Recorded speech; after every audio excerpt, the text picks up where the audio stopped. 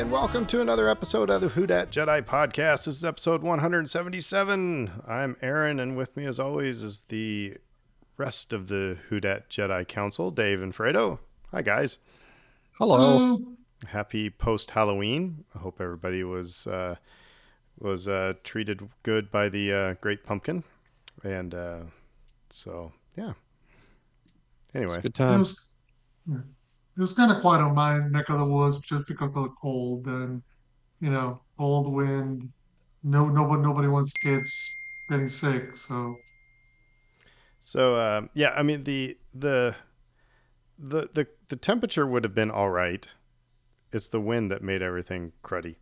So anyway, so yeah. Well, tonight we're going to cut right to the chase, everybody, because tonight we are going to be watching Return of the Jedi. So you can, we haven't done a commentary on this one at all. You can open up Disney Plus or fire up your Blu-ray or whatever, get out your VHS tape. We're all watching the one on Disney Plus. So, just so you know, but get it queued up to where it says a long time ago in a galaxy far, far away. And we will all hit play and, we'll start commenting away.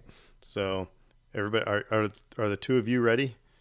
Ready. And on count of three, 1, 2, 3, go. 4, 5, sir. Oh, yeah. 3. Gosh darn it. Oh, there we go. Okay. Yeah. So, so how old was everybody when Return of the Jedi came out? I was 10. Yeah, 10. So 6. You're 6. I was 4. So, oh man. So we're all giving away our ages.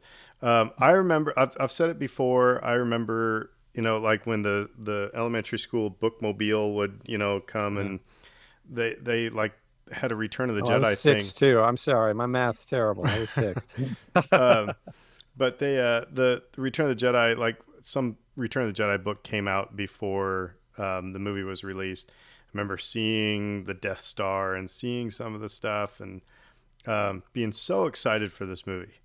I remember and of course I was, I think 10 is about the right age to be really excited about Star Wars. Mm-hmm. Maybe Yeah. the 6 to 10. I don't know.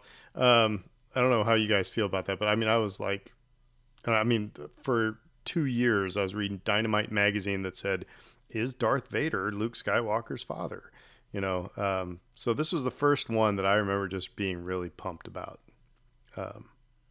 Yeah, I think it's as far interesting. as go ahead. No, I was just going to say, I remember I didn't get to see this movie till I was visiting family in Guatemala, which must have been 1985. So really, I didn't see it till I was age 8, which is why I think it hit right, went right through me, just got me at the right moment. But I think there's something to that point where I think if you catch it too young, you may not get, make a sense of it. If you catch it too old, you might be too cool for school. So that age group, say, like 7 to about 10, 11, probably the prime age for it to hit you right in all the feels. And I love this opening shot with the Star Destroyer and the shuttle. The shuttle was the coolest thing. I want to go digging into some like news clippings and did like the old people in 1983, did they get really ticked off that there was just another Death Star? Were they mad that it was a rehash? I remember at 10 years old, I was like, oh my gosh, they made a new Death Star. You know what I mean? I want to know if there were net nerds back then, would they have been mad that there was a second Death Star? Or were they mad? I don't remember when I became annoyed by the concept, but eventually at some point I did, I think in my adolescence, and it was a little much for me. But again, I watched this movie for the first time when I was so young that I don't even remember my first viewing at all of this movie. The only thing I remember is that I was obsessed with it. It's like it like seeped into my brain like immediately and then was just there. All the toys, all the merchandise, everything. And it was because of this movie more so than the other two. And but yeah, but oddly enough, I don't remember going to the theater to watch this.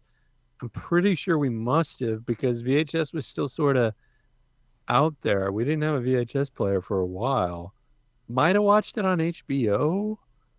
I don't know. Pretty sure my first viewing was in, pardon me, South Dakota with my dad. I was on a business trip with him, and we went to see it. So I remember getting a Wicket T-shirt at the mall.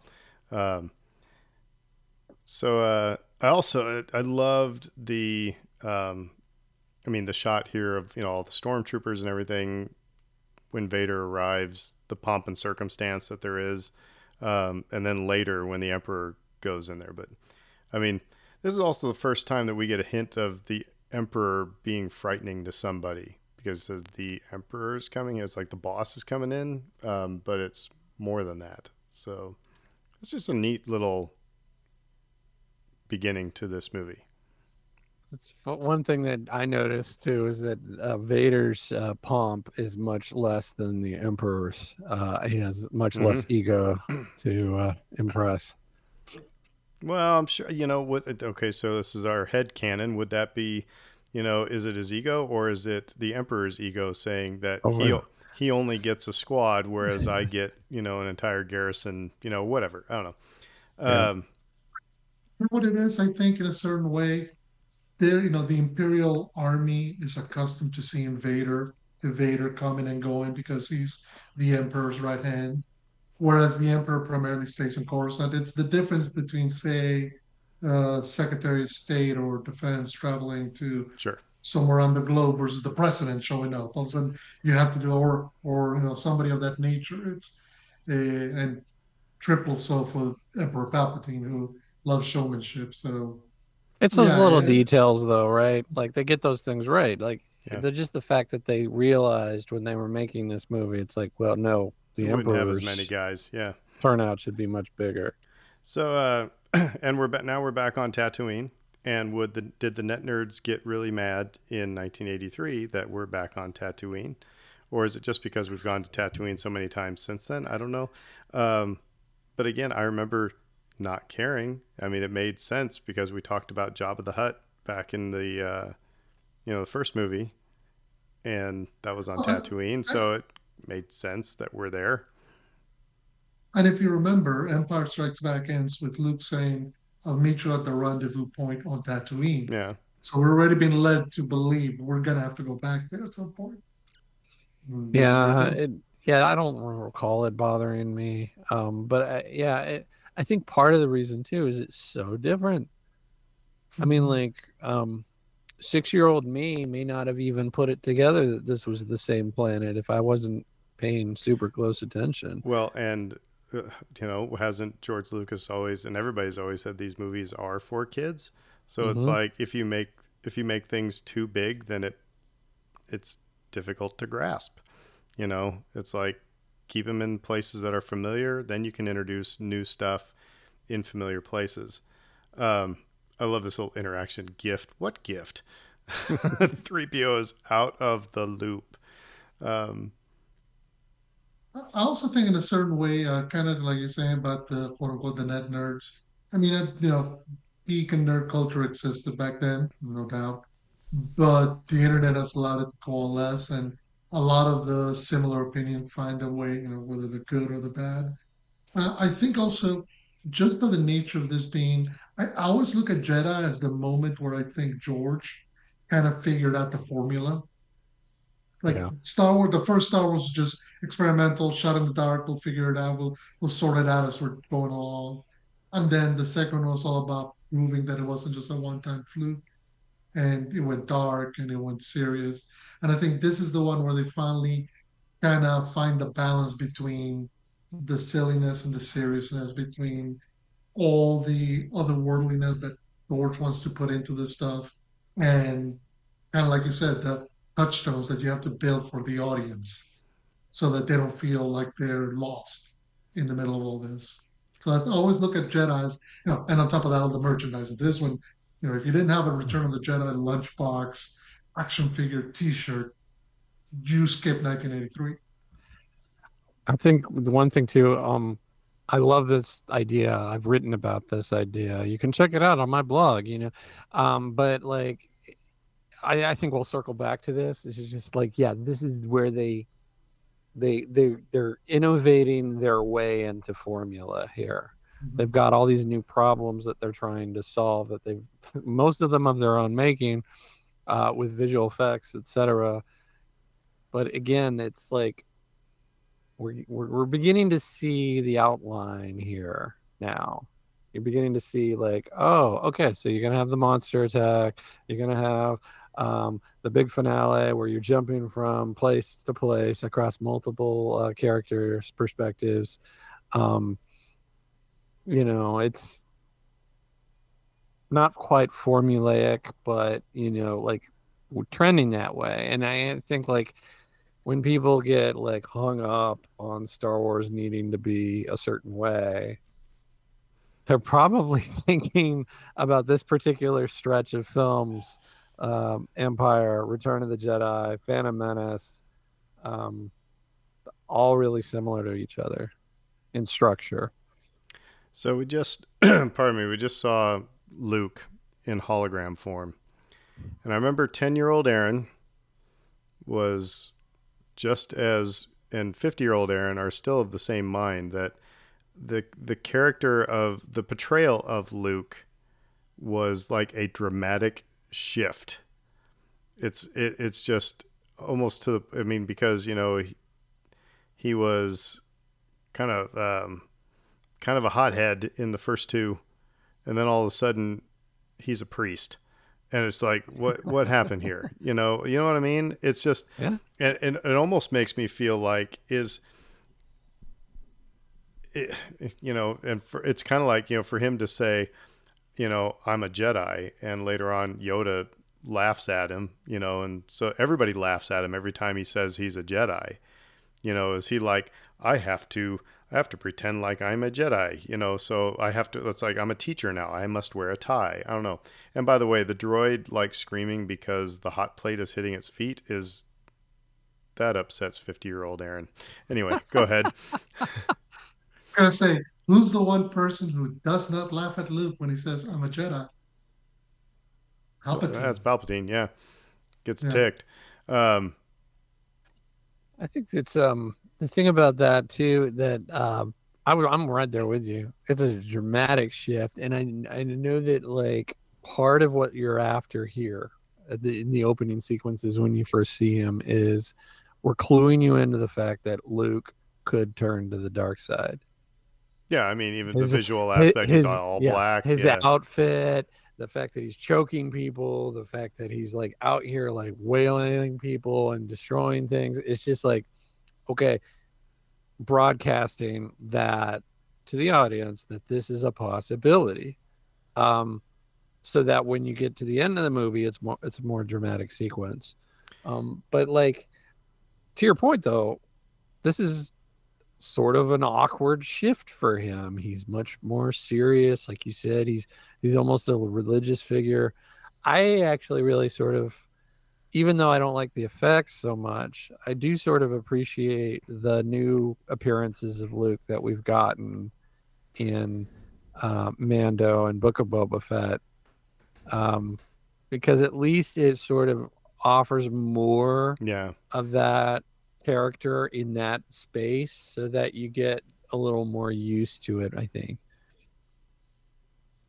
Oh, yes. Oh, good. Now it's time for. I mean, I am generally in favor of the special editions, except for Jedi Rocks. This was just awful. Um, Well, particularly because it brings the entire movie to a screeching halt. Like this neither advances the plot, nor world builds, nor does anything that it didn't make makes the it movie interesting. I mean, you better. just It didn't make the movie exactly. better. It's like, I get that you were dealing with Muppets, but I mean, it just did not make the movie any better. Loppy Neck was just fine, But but but we need to But make then this a video also, I mean, podcast. look at the scene we just had where 3PO and R2 being taken to the droid, overseer. by the guards, and they're torturing the gunk droid and whatnot. Not a single human character in that environment, and yet that felt appropriate. Nobody's laughing at the effects. Everybody's either in costume or in or the practical effect. And it works. And again, it doesn't bring them. It doesn't do what Jedi Rock does, which is okay, ladies and gentlemen, let's slam on the brakes and have a musical interlude. No, here's your special guest, Foo Fighters.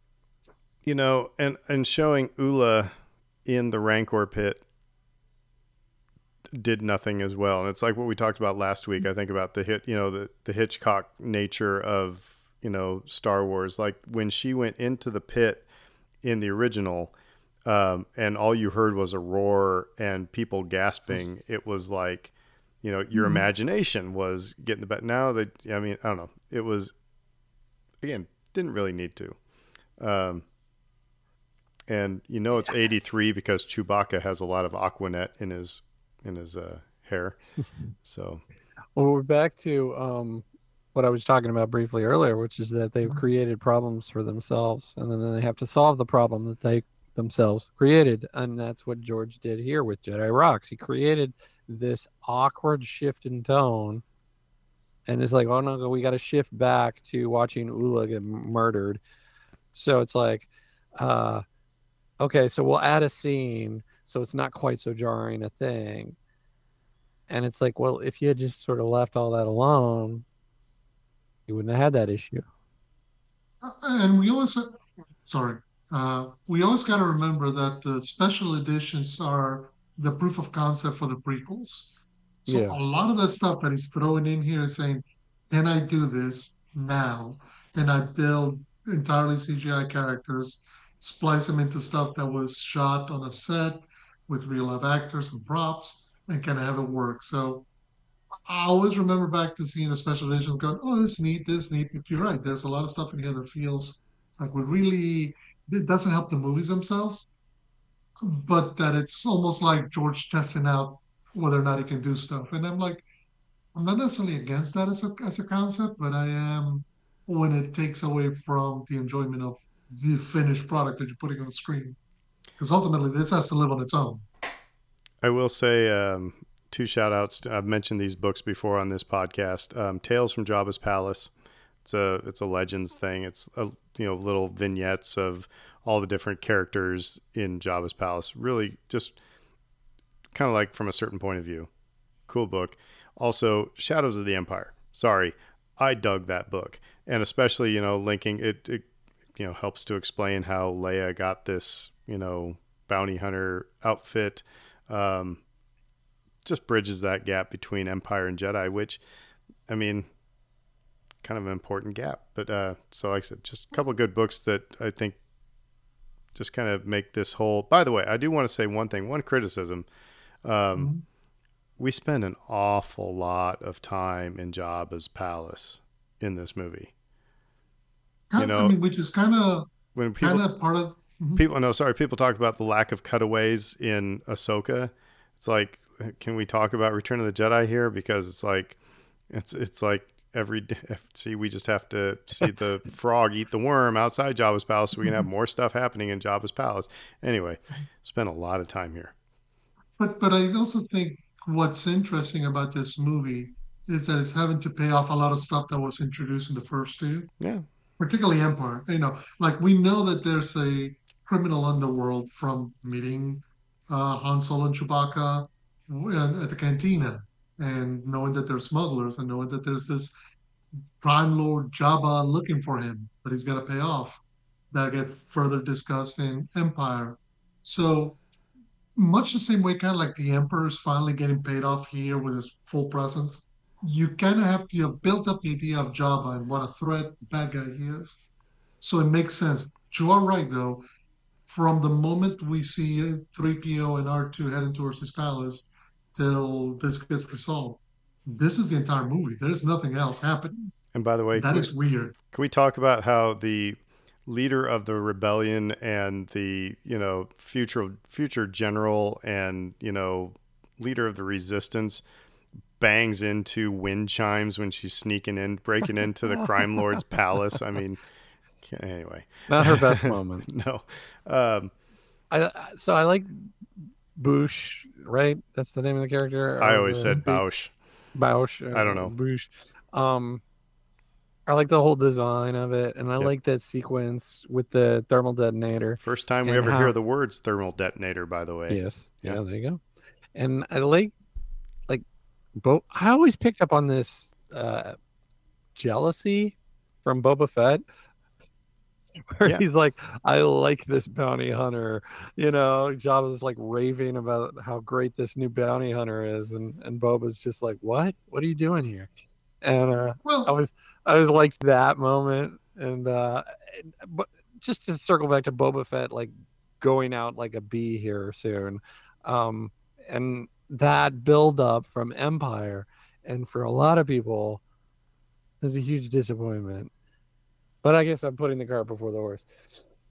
no, but I was gonna say it creates an interesting dynamic because uh, Boba Fett's kind of top dog because he brought in Han Solo, but Bausch or Bush is bringing in Chewbacca, who everybody knows is the real muscle in that operation.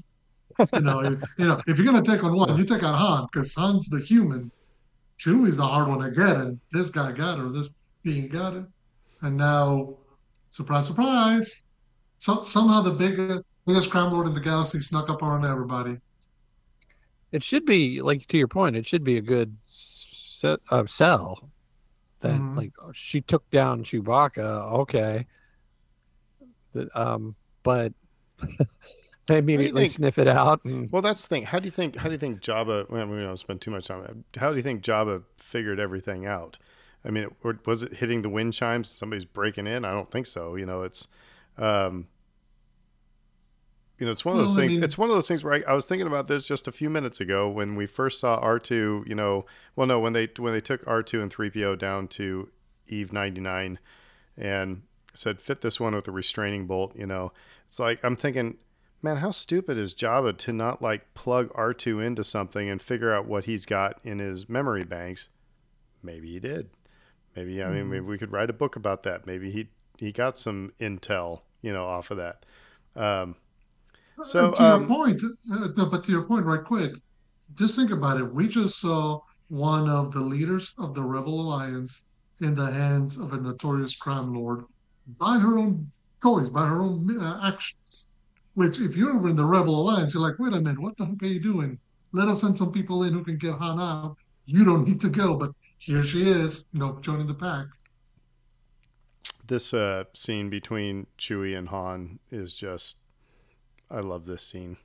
mm, I mean, I, it's best friends reunited. It's I, it's the first time you see. Well, no, it's the second time. The first time you see, Chewie's love for his friend was in Empire, and now it's even more so here. So I always call that scene that you get back home after a long trip and your dog's there to greet you. nobody tried to ship Chewbacca and Han. Just saying. So now things get interesting here. Here we get Luke coming into um, Jabba's palace, and I don't know if it hit me. I don't know if it hit me in first viewing that, I mean, it was obvious he was choking the Gamorrean guards, but I didn't know. I don't know if I went like, he shouldn't be doing that. Hmm. right. I don't know if I thought Yeah. that. I don't know if I thought it was like Jedi shouldn't be doing that.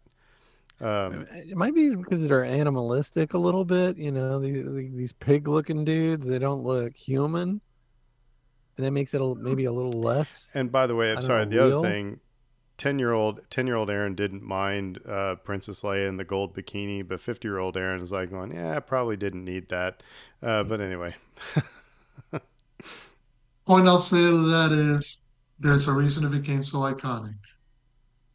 but Because Dave, I think there's a whole generation of 10-year-old Aarons who never got over it. To your point, maybe. I mean, maybe it's that you're saying that they're animals, so maybe it's not that big a deal. Is that kind of what you were saying? The pig I think guards? to a 10-year-old, maybe. Yeah, maybe. But Just it was obvious though to 10-year-old Aaron that, oh my gosh, Luke's a lot stronger because he's choking people and he's using Jedi mind tricks.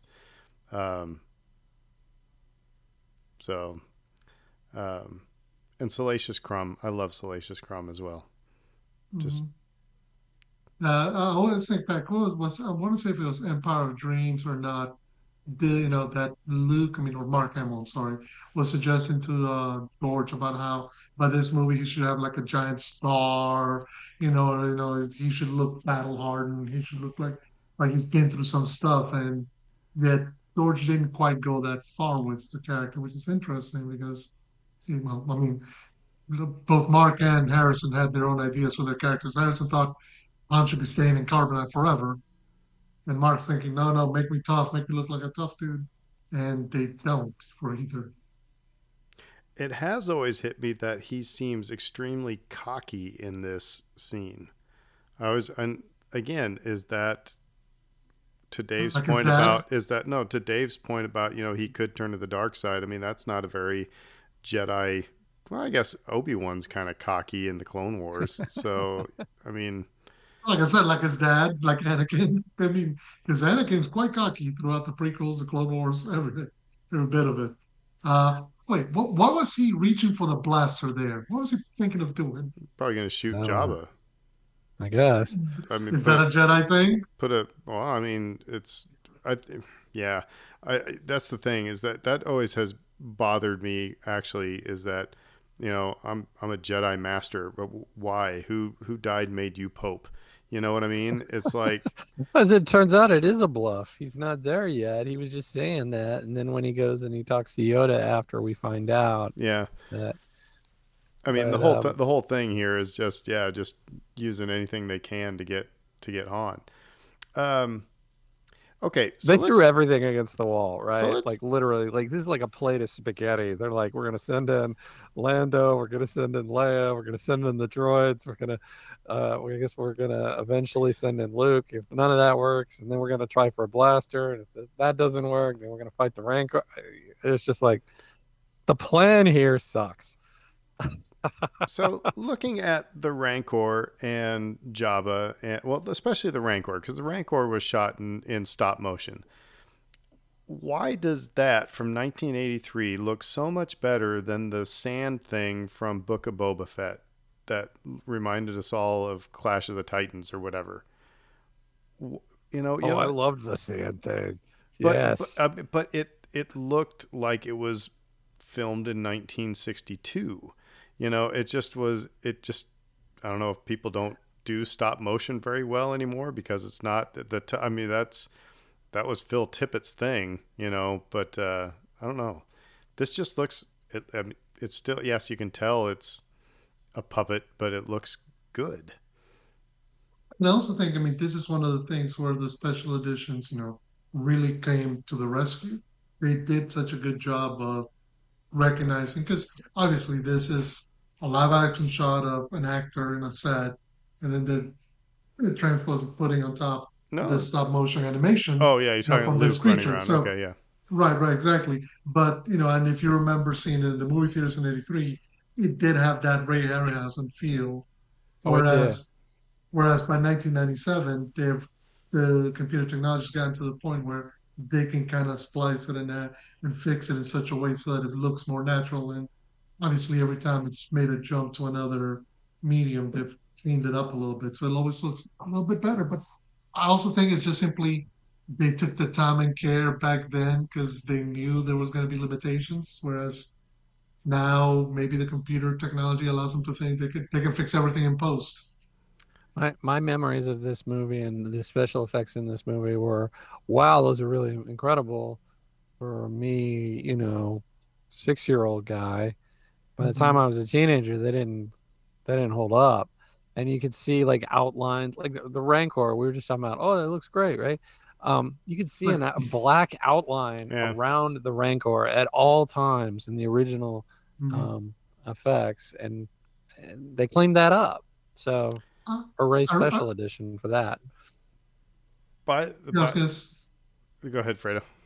no, I was just gonna say, I remember Rick McCallum saying that during the special edition DVD, saying how much time they had to take because so many, particularly Empire and Jedi, special effects are done in daylight, and how much harder it is to do all these composite shots, all these special effects when you're either doing it in the snow or in the brightness. We know if you're shooting stuff in space, you can hide those black outlines. You can't really do that if everybody's standing in a desert or in the snow. Love the banter between Han and Luke, and 3PO giving their sentence and everything like that. And I feel that's what they were trying to go for in Rise of Skywalker, but And Attack of the it was Clones, like too right? little too late for Rise of Skywalker because they separated everybody so much. I don't know.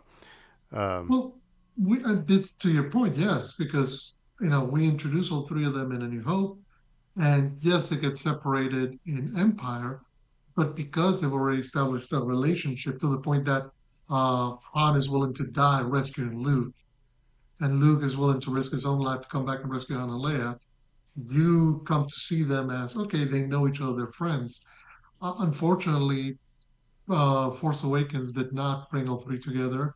They just had either Finn and Poe or Finn and Rey. Likewise, Last Jedi did the same thing. Actually, Last Jedi kept them all three apart, and then it's not till Rise of Skywalker, and you can't just build that banter. People are not going to believe that you built that banter like that. You can guarantee that if I built an R2 droid, that I would have the bar set up on his shoulders. R2D2 serving drinks was like the most awesome thing. We can sell R it for you at Droid Depot. R2 gets a lot of fun stuff in the opening few scenes here, and I liked that you were talking about earlier in the hallway where he was all spooked when he was dealing with Jabba's assistant, and it was I remember the bad lip reading, yeah. stranger danger.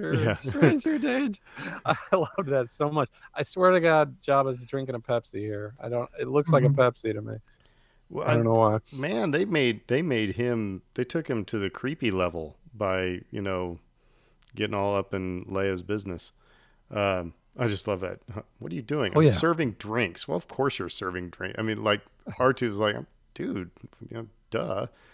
All right, now we're getting to Aaron's complaint. All right, no, no. the Before beak. you complain, before you complain, right there, just right quick. Speaking about Jabba's creepiness, where do you think he had? Did he have that gold bikini outfit just waiting for Leia to drop Well, we'll by? talk about another outfit later on that it's Yeah, exactly. always wondered Because about. everybody, Princess Leia might be coming by. Have something ready for her. So Yeah, the whole thing is weird. He's weird and creepy, but I guess that's the point, right? He's supposed to be weird and creepy, and then So when she does what she does, so Snoke let's took up the mantle in the yeah. sequel trilogy from him. So let's talk about because I love again. I just love the banter of Han Solo, yelling at Jabba and everything. But all right, so the deleted scene of Luke building his lightsaber and putting it into R2, that everybody thinks should have been left in the movie, and I think if you would have done that, it would have taken away this incredible moment. Because again, 10-year-old Aaron was over the moon mhm. when you see the lightsaber pop out of R2's dome. And then the fight ensues. If we know it's there, then we're waiting for it the whole time. We don't, we know that Luke's going to be saved. We know that he's got an ace in the hole type of a thing. I don't know. Where do you guys stand? Should that scene have been left in?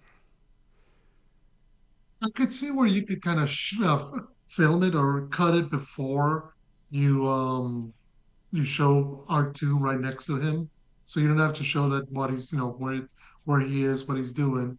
But at the same time, I also think I agree with you. I think this moment plays a heck of a lot better if you don't know what's coming, if you don't know why R2's there, when it's not to see the lightsaber in the air and Luke back doing a backflip in order to, grab it as it gets to him. The music swells. It's just like, okay, this is what you came here for, and the moment works perfectly. So I wouldn't get rid of it. And meanwhile, we're coming up to probably Dave's point of contention.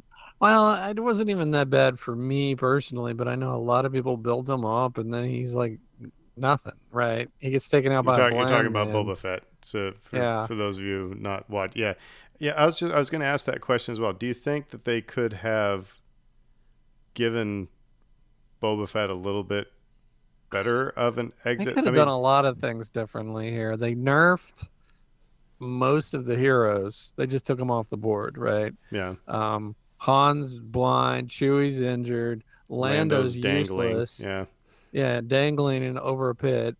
Um, it's Luke and Leia's show, holy cow! And Sorry, which really, we're gonna pause. works. We're gonna pause real quick. The Pelicans are beating the Pistons 72-49 at halftime. Anyway, keep going.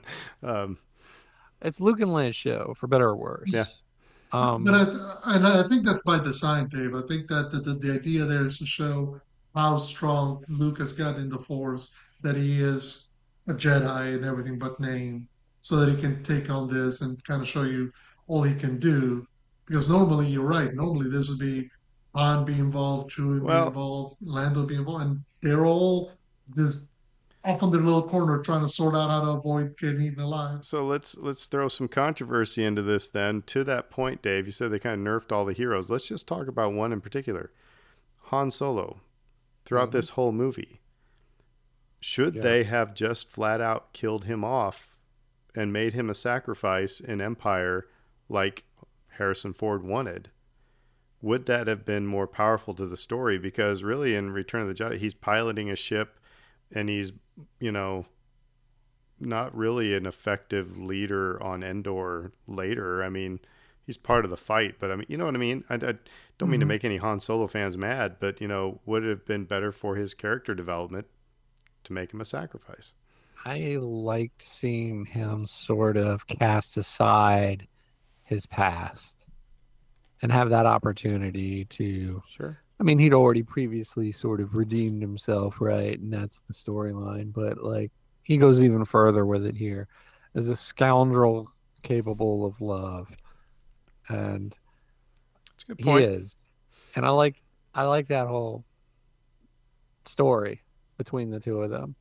I thought that was nice, and I've always thought it was nice. I don't. I Yeah. I always thought Harrison was nuts for that. I mean, I sort of get it, but like, the kids love this character. For most people who watched A New Hope the very first time, you either adopted Luke or Han as your guy, Hmm. and I was a Han kid. And Yeah, I so, was too. like, for Yeah. them to just like kill him off, you're alienating like a not half your audience because there were all the Leia girls, um, but you know a third of your audience. You're alienating a third of your audience that was identified with Han and loved Han. That's no good. So just right quick, we just as we see them kind of getting away finally.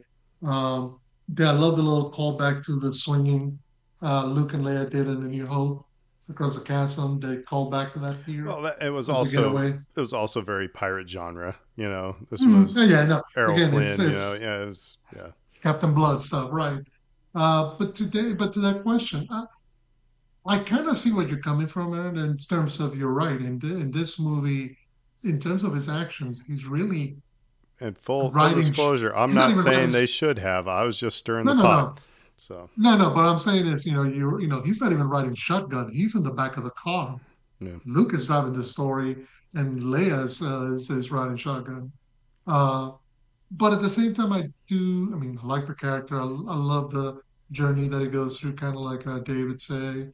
I, I always felt like they try to build a mystery in this movie about maybe one of them would die because they Right. did later on. We're going to get that little interaction between him and Lando, and I think there was a point where they thought maybe Lando and the Millennium Falcon would die, destroying the Death Star, kind of redeeming him for his betrayal in Empire. And so that idea that any one of them could have died at the end, it's kind of intriguing. So, but at the same time, I would hate to have missed out on this character because I think maybe Harrison felt like he didn't have anything to contribute, but he, his charm and his personality is needed to balance everything else out. Like this right here with finally getting to meet Palpy. And by the way, can we back up a second? When that Mhm. opening shot where you see the shuttle in the landing bay, the the way ILM uses or used matte paintings was incredible. Just saying. I mean that shot Mhm. looks like it was filmed on location. It was a matte painting. Um, so yeah, the entrance of the Emperor. This was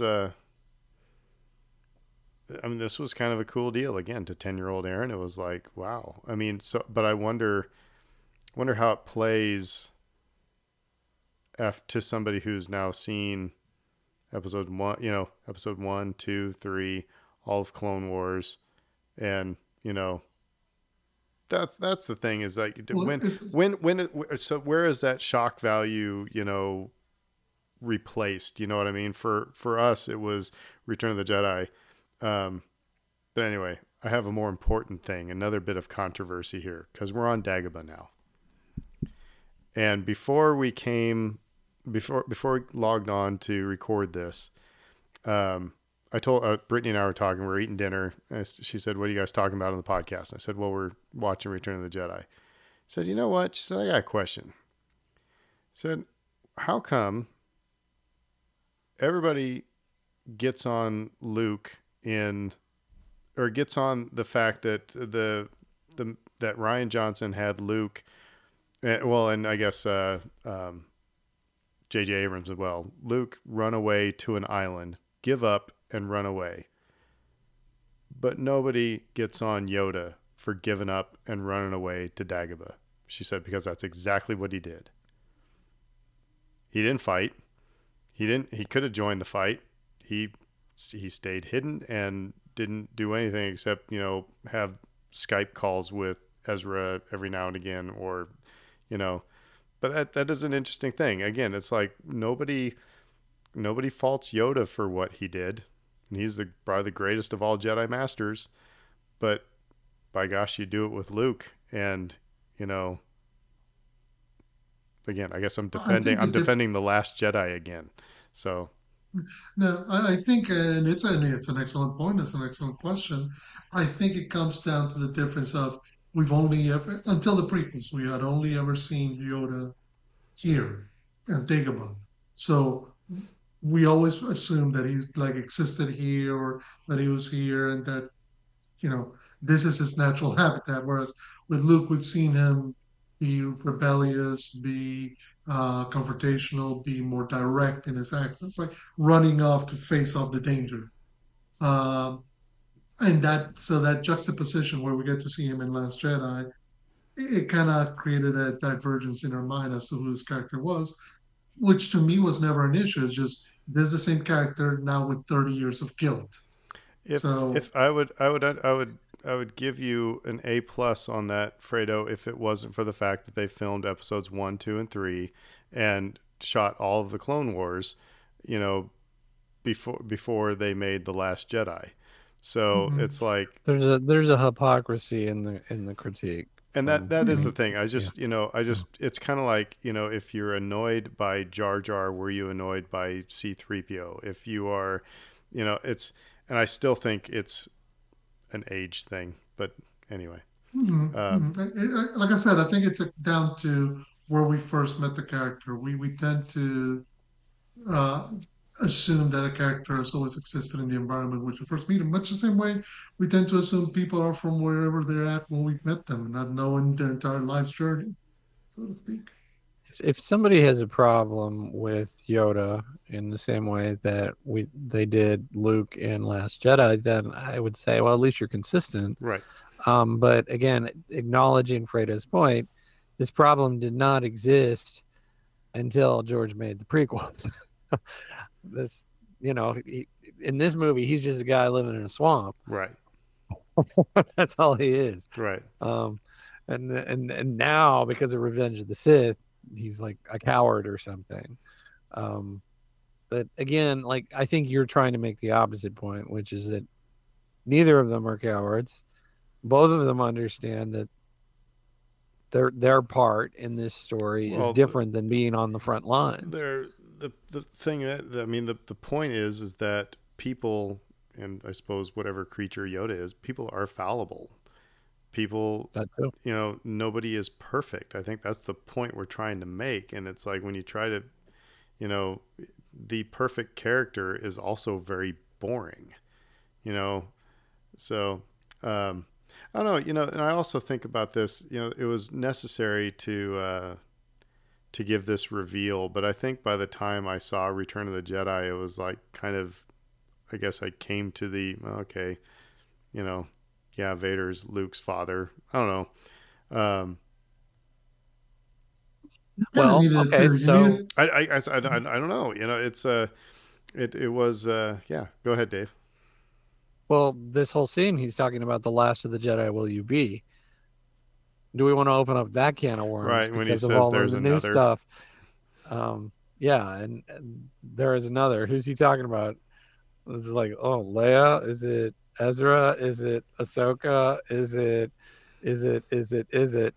It's we're getting to a point of ridiculousness Well, in that's a way. why the from a certain point of view, Empire Strikes Back, the conversation between Yoda and Obi-Wan, and Yoda just being ticked off that he wanted to train Leia. He wanted Leia to be trained, not Luke, and that's just such an interesting little vignette there. Um, by the way, Yoda's death here, it's just so well done. The music is great at this point. Um, what I love about it is that it's such a small moment. It's not this grandiose uh, reveal of force, of power. It's not even because we're going to see a later death that has a gigantic whoosh of energy, goes along with it to kind of bring a finality to him that somehow no way could anybody return from it. But Somehow, Yoda's somehow, yeah. But yet Yoda's is very much just a tranquil, peaceful. peaceful transition from living to being one with the Force, which I think, in some ways, if you're talking about the death of a character that's beloved, probably better when you're talking about, particularly for kids. There's everybody remembers Bambi's death because it was so sudden and so ugly. This is probably the best way to do it to get kids to understand that he's gone, but not do it in a way that's going to traumatize them. And here is where Obi-Wan says the line that just I think started retconning from the what I told you is true from a certain point of view. And Luke's reaction I think was everybody's reaction. And by the way, I do want to say, really, does a Force ghost need to sit down on a log? But anyway, but The actor playing him does I out of this nonsense.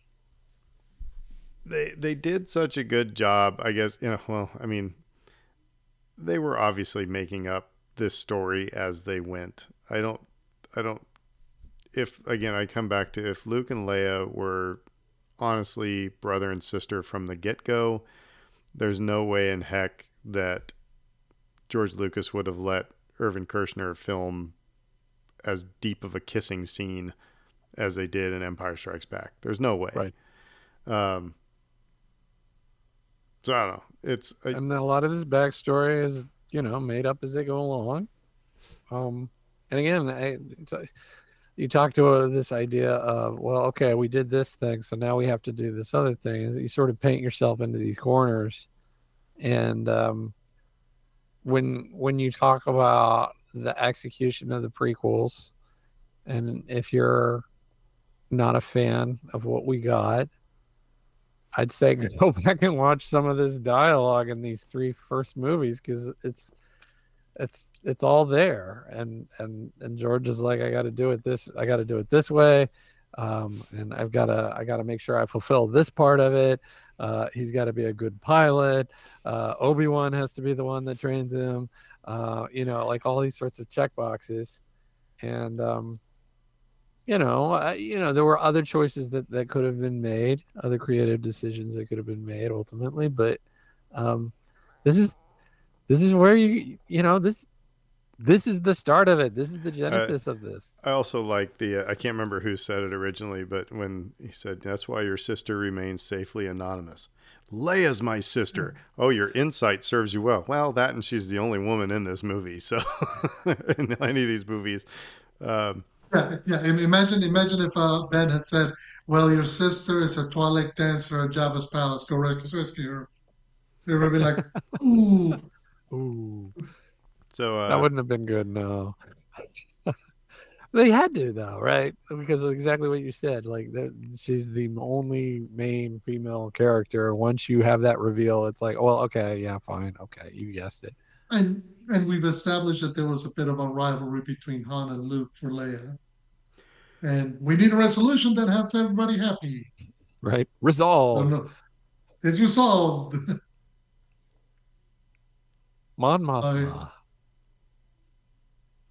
Well, we really don't talk. I mean, I know we mentioned it during Andrew, but Catherine O'Reilly, I'm sorry, Genevieve O'Reilly, the actress who plays Mon Mothma now, she has done such a tremendous job with that character. Because this is the only moment we see Mon Mothma in all the movies, right, and she's expanded the heck out of that character. expanded the heck out of it, and also kept this character consistent. Hmm. So watching Return of the Jedi, it doesn't throw you off. Right. You know what I mean? Hmm. So did a good Hmm. job, like I said, at keeping it consistent.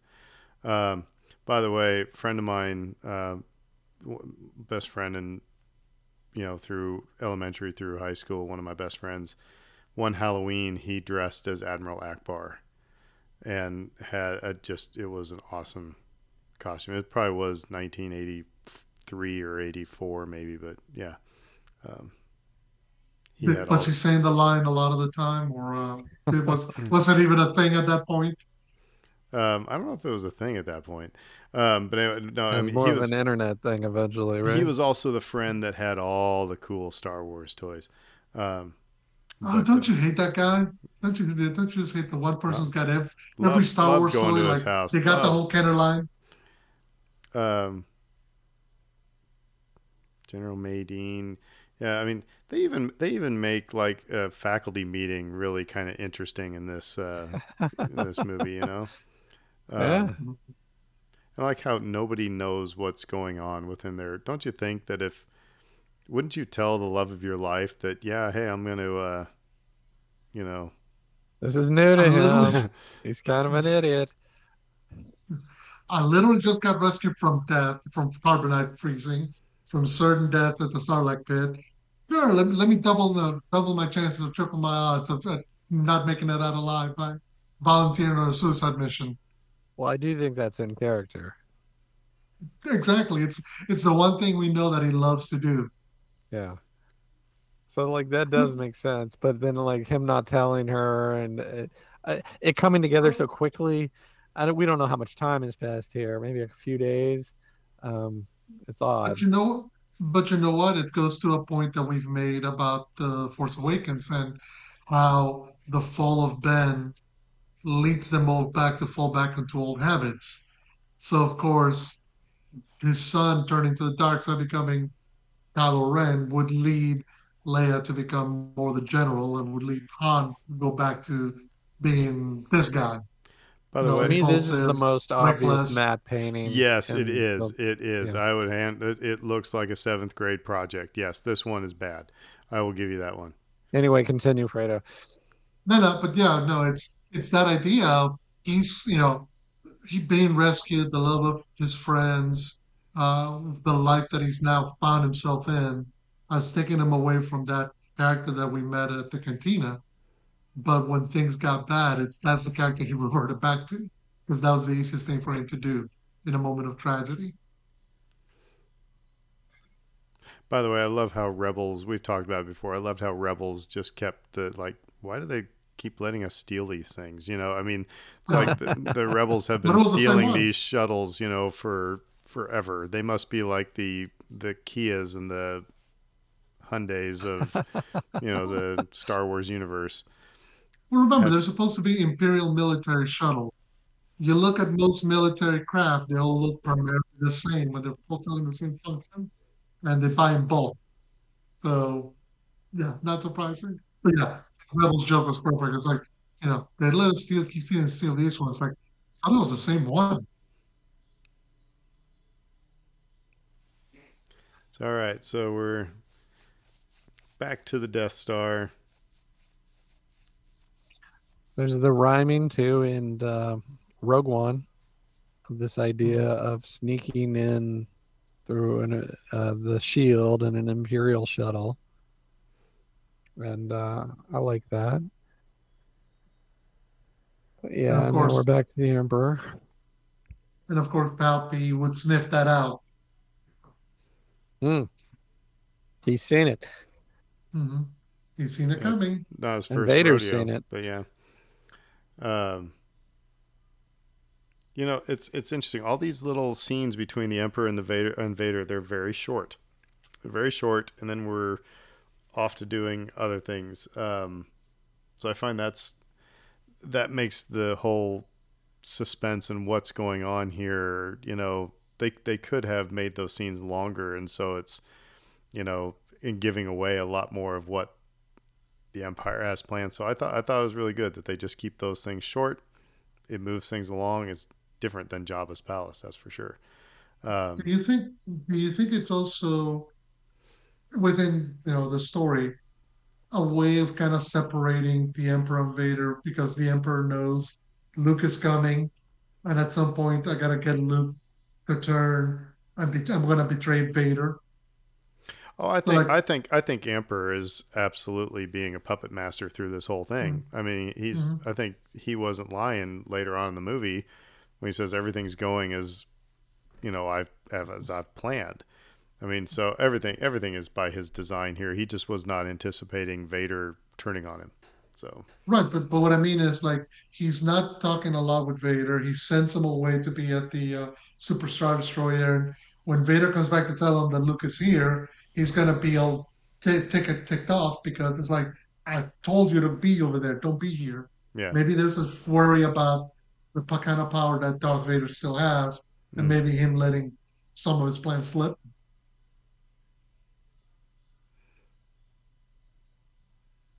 yeah, I like this connection between Luke and okay, so that's another thing. Luke knows that he and Vader have a connection from Empire because they were talking to each other, Telepathically, right? telepathically. So, yeah, why does he get on the ship? You are endangering the mission. You shouldn't have come.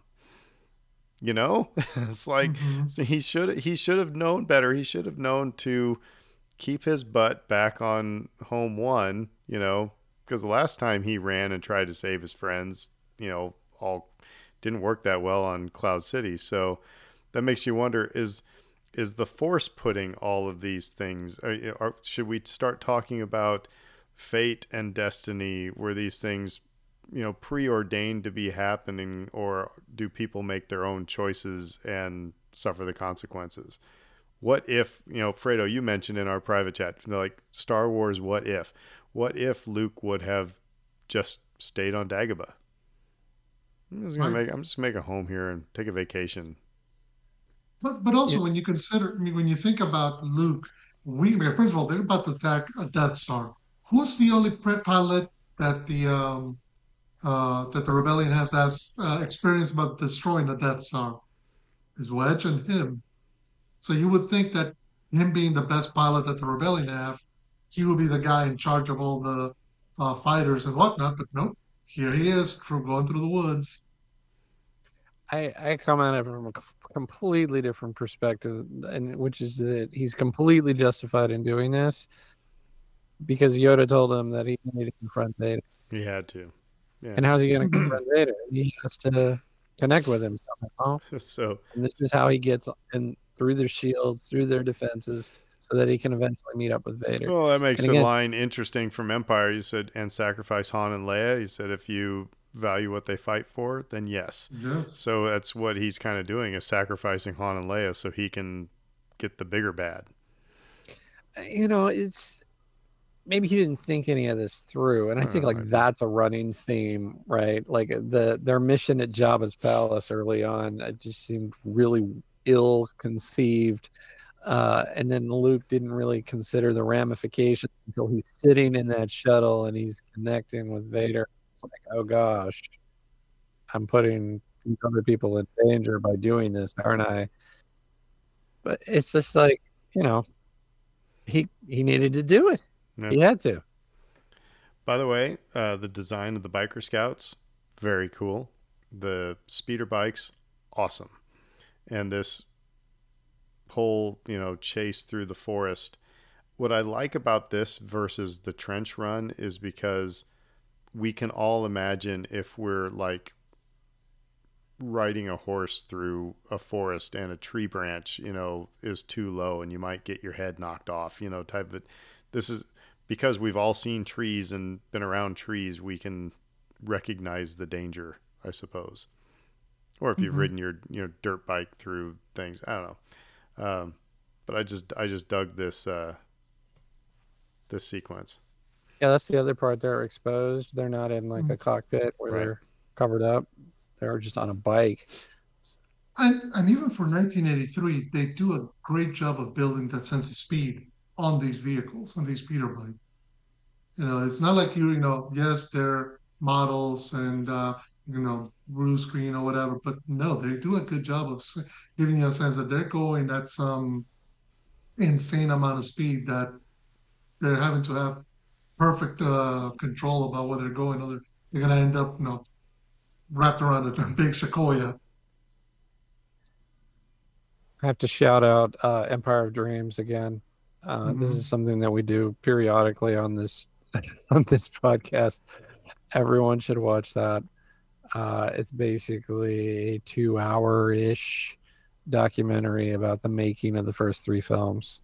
And they spend most of their time dealing with the first movie, um, as they should, I guess. But yeah, there's a lot of insight. Like, how was this done? How did they shoot this? You'll see that in there. And kind of going back to kind of somewhat of the beginning of the story, or sort of the movie, we discussed about the idea of there being another Death Star. Now, I'm sure, I mean, you guys have read the original Star Wars script that George Lucas wrote in 72, 73. Yeah, I've got The them. Star, Yep. okay, like the Star Wars from the Journal of the Wills, but from the Tales of Anakin Skywalker. Was it Anakin Starkiller? Yeah. So yeah, and in that one, I think George's original plan was that the Death Star wouldn't be destroyed till this chapter or this episode. So the idea was that the Death Star was going to continue, but then the reality of meeting a climactic finish to A New Hope forced him to go, nope, I gotta put the destruction of Death Star here, or this movie doesn't work, doesn't have an ending. And so, then it's interesting that he decided to go back and go, nope, I still need that big climactic Death Star destruction here. So he went and built another one. And of course, we all got it because it's like, yeah, that's fine. By the That's way, the the Empire. Of course, I got enough. the first instance of deflecting laser blasts with a Mm-hmm. lightsaber, that was awesome back in 1983. Going, wow, Mm-hmm. cool. I remember just again new things that you can do with lightsabers and the Force. And My favorite was always my brother had a Han Solo blaster and I got a lightsaber from Return of the Jedi. And of course, the big fight was, I shot you. No, I deflected it. No, but I shot you twice. I deflected both of them.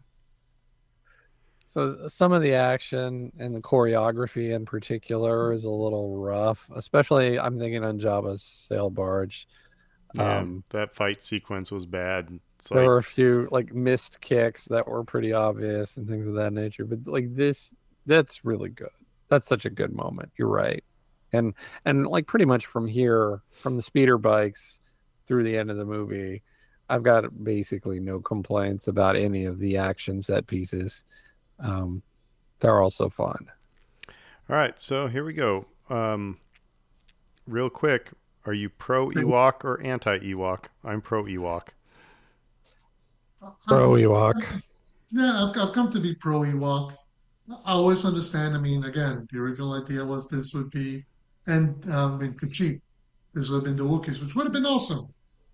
But I also think in some way, uh, having the Ewoks works because you don't see them coming, literally. And The Empire's not seeing them coming. That's the thing that's going to drop. and well, okay, so a couple things. First of all, let's talk about another special edition ad, and that is making the Ewoks blink. That was it's one of those things where people are like, why'd you have to make the Ewoks blink? And it's like, well, actually, by doing so, you actually make it look less like A a, doll. a doll. Yeah. Um, there was always the people talking. I don't know if this was, how many times do we say it was George Lucas's intent? What did he actually say this? I don't know. But talk about the whole Battle of Endor. At least they draw comparisons to like the Vietnam War, where you have, you know, the the big the big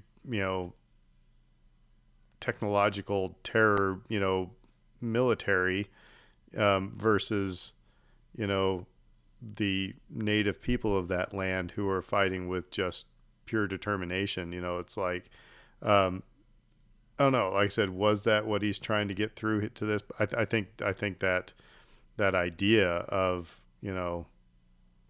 David and Well, Goliath, or like I said, um, I find that really interesting. But I always well, thought Wicket was cute. Anyway, go ahead. yeah. No, I was going to say, and one of the other things that um, Star Wars really leans strongly upon is connection to nature, Yeah, connection through the Force to all living things. And if you notice, the Ewoks embody that to the nth degree. That they live in this lush, verdant, living world, and the only thing that sticks out like a sore thumb is the empire and their forces and their buildings because they don't exist in harmony with nature. They're in some ways cut off from the force. So the idea that they would be defeated by something they didn't see, that's not connected to the force or that is connected to the force, like the Ewoks, makes sense when you start looking at it that way. and I But yeah, suppose no, it's mhm, to what I was saying earlier, the same comparison could be to American Revolution, where it's like we had no mhm, business beating the British, and all the mhm. firepower that they had. Um, but Vietnam comparisons. yeah, I thematically it works yeah, really well. Execution wise, people differ. I think all three of us don't mind it, but it is an interesting thing on the sense that the Ewoks are a concession because originally it was supposed to be this amazingly, far out Kashyyyk with these Wookiees, doing these crazy things and, action oriented. And then it was just like, a bunch of little teddy bears eventually. And like, that's kind of like where we're at in Return of the Jedi. Like a lot of the decisions that they ultimately made in the movie were concessions in that way. yeah. Like I think like Lucas originally wanted this thing to be like 9 movies or 6 movies or whatever it Well, was. well, 12, yeah. Depending on your version of events, it's a different mhm. number every time. Uh, but yeah, like it was meant to be bigger than 3, I think by most accounts. And so like for him to just decide, okay, I'm out. We're gonna just do 3 and we're gonna call it good. Again, a concession. And you see that like in a lot of the decisions. We're gonna go back to Tatooine. Why? Because we're creatively bankrupt. um, we're gonna, there's a lot of that in the fabric of this movie. And again, I don't hate it. I love this movie. Um, what's really interesting is watching the sort of hoops that they have to jump through in order to make it feel grander than it ultimately is. Because so much like the Death Star and all the rehashing and again, like Lucas was burnt out. Like if you know the actual real life story of how this movie came together, he was burnt the heck out by this point. And so if you know that going in and you can watch the film on that basis, yeah, a lot of the creative decisions begin to make sense.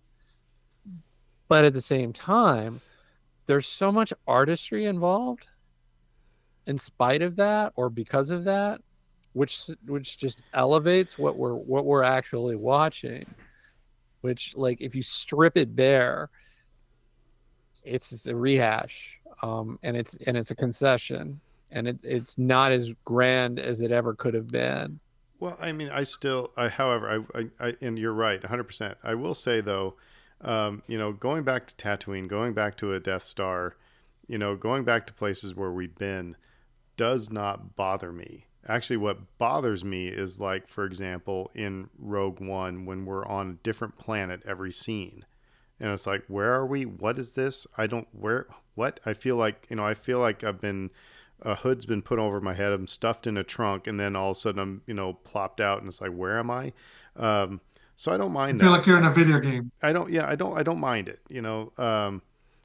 Yeah. Okay. So let's talk about this little scene of them getting trapped by the the Ewok trap, Comic relief.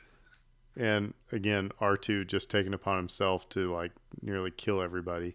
Um, Comic relief, but also let's consider shows the intelligence of the Ewok because this is a big trap that they got a nice animal carcass there, but something bigger exists in Endor that the Ewoks are looking to hunt because that trap was able to hold Han, Luke, Chewie, and the two droids comfortably.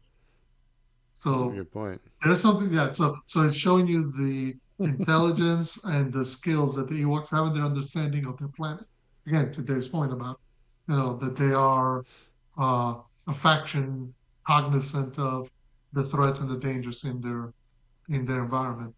I love the interaction of Han and the Ewoks here, where he's just like, "Gonna point a stick in my face. I'm gonna shoot you, you dumb little bear." And like you said, to the connection with nature, Luke's like, I think these guys can probably help us. So, but Mhm. But So, also, go ahead, oh, Dave. go ahead. No, you go ahead. No, I was just going to say, kind of to back you up. I mean, we tend to forget. I mean, 1983 is 6 years since the New Hope came out. George had already made two of these films already. Helped directed one that nearly burnt him out. Helped steer the second one, helped steer this one. Throw in um, Raiders of the Lost Ark in the middle of all that. Lucasfilm, and Industrial Light and Magic expanded. I believe he went through one divorce because Marshall Hmm. Lucas, who is still the editor, is him and him divorced in the middle of all this. So it's a lot. I mean, we don't consider it from the standpoint of when we just get the movie, but there's so much going on in their lives of people putting this together that it's sometimes you go like it's amazing what we got because not to say that they were going to turn out crud, but it would have been quite easy for them to try to turn out something that ended up being middle of the road, as opposed to something that actually sticks most of the landing, like what we get. I think that, again, like, you look at some of the shortcomings, like with things like the Ewoks, um, and half a Wookiee. We get half a Death Star this time around. You know, um, it's interesting on that level that, like, they're struggling to. He's Lucas himself is struggling to make this whole thing work, and it's because so much else is going on in his life. Hmm. But what's interesting is the meta experience of watching this and looking at Luke Skywalker as being a surrogate for George. Hmm. And, like, the ultimate rebel, the guy who rebelled against the studio system and was like, no, I'm not gonna do things your way, and I'm gonna make my own company, and so I have my own creative vision that I can do. And, like, in the process of trying to see that through, he ends up creating these other corporations, Yeah. which he's at the top of. You become the thing that you hate. Um, and so the, all that's going on while this movie is being made. He's creating ILM, like you said, the divorce, all these things, and like it is kind of fun to just sort of like think of Luke as being George, because, like, is he going to turn to the dark side, or is he going to not be an evil corporate overlord and actually not take his father's place in that respect? And um, that stuff's fun. Of course, this stuff's fun too Okay, that we're seeing on screen, where Han Solo is about to be burned alive. real quick. Again, Alive. the meme that has gone around a bunch. It's like, all right, so where did the Ewoks get the dress that Leia is wearing? It's like, who's the lady that they killed and ate and kept her clothes? Because that obviously they're going to cook and eat Han and Chewie and Luke, and um, it's like, where did this dress come from? Anyway, and I Mhm, love this. Tell him you'll use your powers. You'll get mad and use your magic, and mhm, that's this whole thing is funny. But it's the first mhm, time that I think any of the main cast see Luke use the Force. mhm. So It is. it's a big moment, you know, that I think just gets kind of glossed over. Right, because they saw him wield a lightsaber and kick butt on Jabba's sail barge, but this is different. This is And I'm sorry, him actually. I will argue with anybody. I don't care. It does not require great, knowledge of the Force to wield a lightsaber. Um, but to yeah, I mean, so yeah, that's I mean, so it's like he's got a weapon, big whoop de doo. Mhm, But now he's, you know, moving things with his mhm, mind. This has to imagine if you saw. I mean, that's why it makes Han Solo's, line in The Force Awakens one of the best things ever, where he says, the Jedi, the Force, it's all true, of it. all of it. This is the moment where he realizes that, you know, Mhm. because Well, when if we I were could, back on Jabba's palace, he was like, a Jedi Knight? What? It's like Luke's full of it, basically. So this moment so, right here is a big, big moment.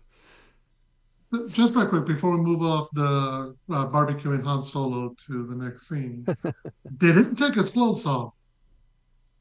So, did, so were they planning on eating his clothes? What did they take the clothes of the lady because something happened? I don't know. It creates a very interesting question, and I don't know if you probably I don't know if you've ever played Battlefront 2, the Star Do Wars they video take the game. clothes off somebody before they eat them or something? No, no, they have a whole level in there that's Endor at night. And it's like it almost plays like a horror movie for the stormtroopers. I love it because they're like, "Oh my God, they're coming out of the trees! They're coming out of the trees!" And all of a sudden you hear the Hootini, no, not Hootini. I'm sorry. Now, the Ewoks chanting and coming out of the woods and assaulting the stormtroopers. It's fun because, That's what you're looking for, yeah, yeah. exactly. Thank you. All right, so we're always looking for character growth out of our characters. This is Mhm, character growth for C3PO. He mhm. said in the first movie, I'm not very good at telling stories. And he's telling the whole story right here. Yeah. Hmm. Yep. Um, and this scene really helps to. It's just from a movie making standpoint. It's a nice little, you know, and it doesn't last very long. It's very cute, and they also figure out that there's a there's a back door or there's a shield generator, they can get to. So Mhm. I And also, but I mean, I think particularly because the next scene we're going to get is a very emotional scene. You kind of need to give, you can't go from the wars and all the fun stuff there. You're going to have that little transition right here to the moment where Luke finally reveals things to Leia. You know, you need to have this little transition moment where everybody's kind of, okay, like I said, peaceful, everything's calmed down. And I love this moment between Han and 3PO. yes, Han and 3PO in Empire and in Jedi is perfect. And that's why, like I said, and Ryan Johnson kind of got that when he wrote Poe and 3PO. Kind of got that interaction. They're just like, and hurry up, will you? And then 3PO does like a double take. Yeah. Always those makes me laugh. And I think we're on Princess Leia's fifth hairdo of the movie. Yep. Um, Remembering her real mother, which is a bone of contention for some people. Because How could she? Does remember, she think Luke is the first twin that came out, but he has no memory of her. well, there are people who have like made it into this in their own head canon that Padme's death was faked, the funeral was fake, and that she went and lived on Alderaan with Leia and the Organas, but just never said that. I mean, yeah. So people have gone through mental gymnastics. I don't know. I think there are well, people remember things you know that weren't there. It's there you go? the big scenes from from the A New Hope. It was like, no, you never saw those. I'm sorry, you never saw them. You saw them in a book, and you think you Or saw after them. the fact, right? Yeah, it's sorry, it just they weren't there, and it's just that's the way our memories work. So now we have Obi-Wan Kenobi, the mini series, maybe what he told Leia about her mother. Maybe that's what she's remembering here. You know, Hmm. I mean, again, it's retconning, but at the time, though, Which at the time in 1983, well, actually, they wrote this in 1983, and then when you get to what happens in the prequels, yeah, he contradicts Yeah, himself. Revenge of the Sith. Yeah, Yeah. But also, it's interesting because talking about not necessarily retconning, but the realities of writing stuff that's supposed to fit in between. Like, it's interesting that outside of the one moment where she recognizes his name in A New Hope, I mean, but both of them have a relationship with Obi-Wan. Yet, and in some ways, Leia's relationship is bigger and stronger than Luke's. so But yet, they never mentioned here.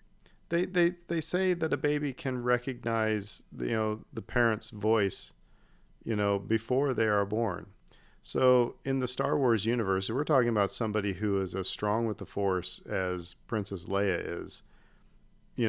Is it possible that she knows more about her mother than a typical newborn? God, are we getting nerdy here?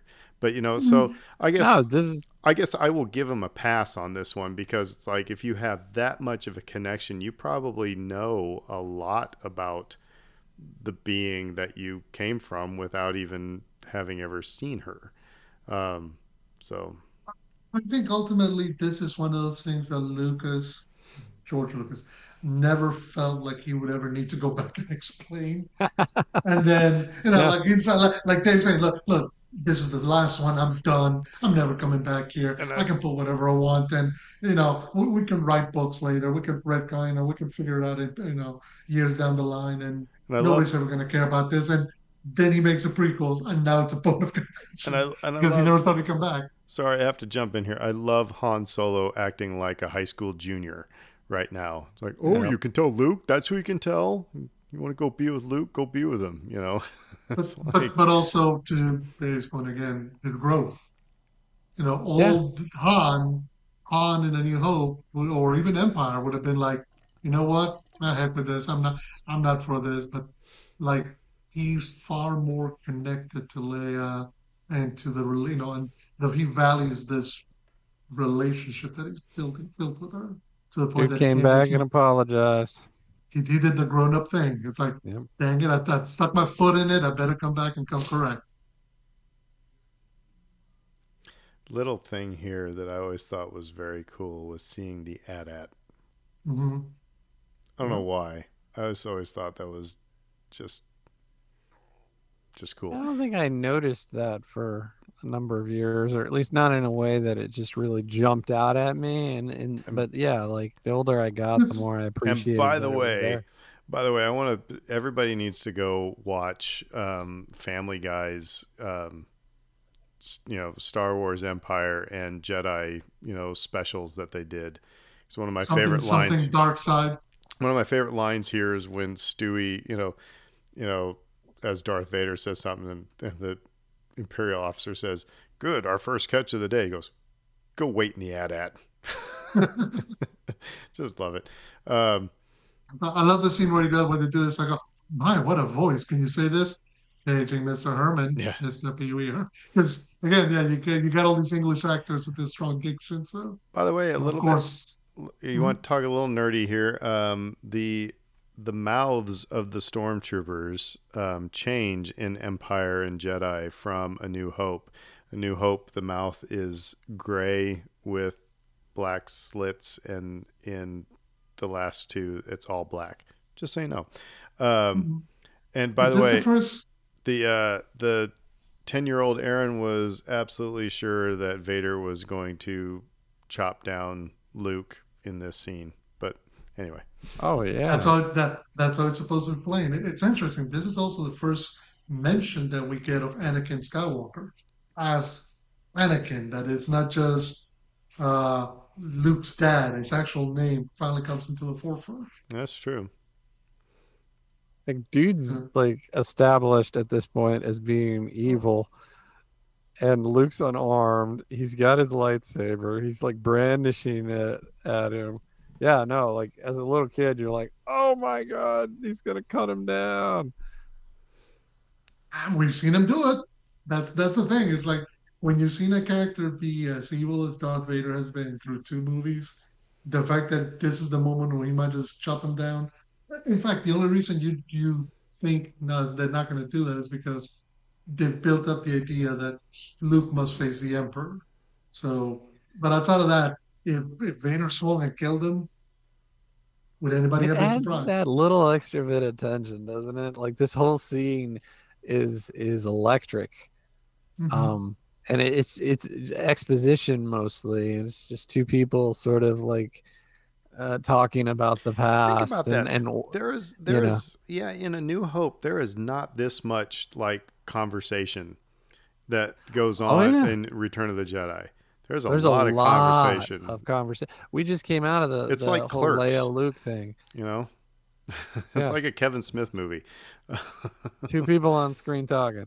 But in this scene in particular, it like if you're a kid who's been like nodding off at this point, you see a lightsaber ignite, and you're like, "Oh gosh, I'm listening now."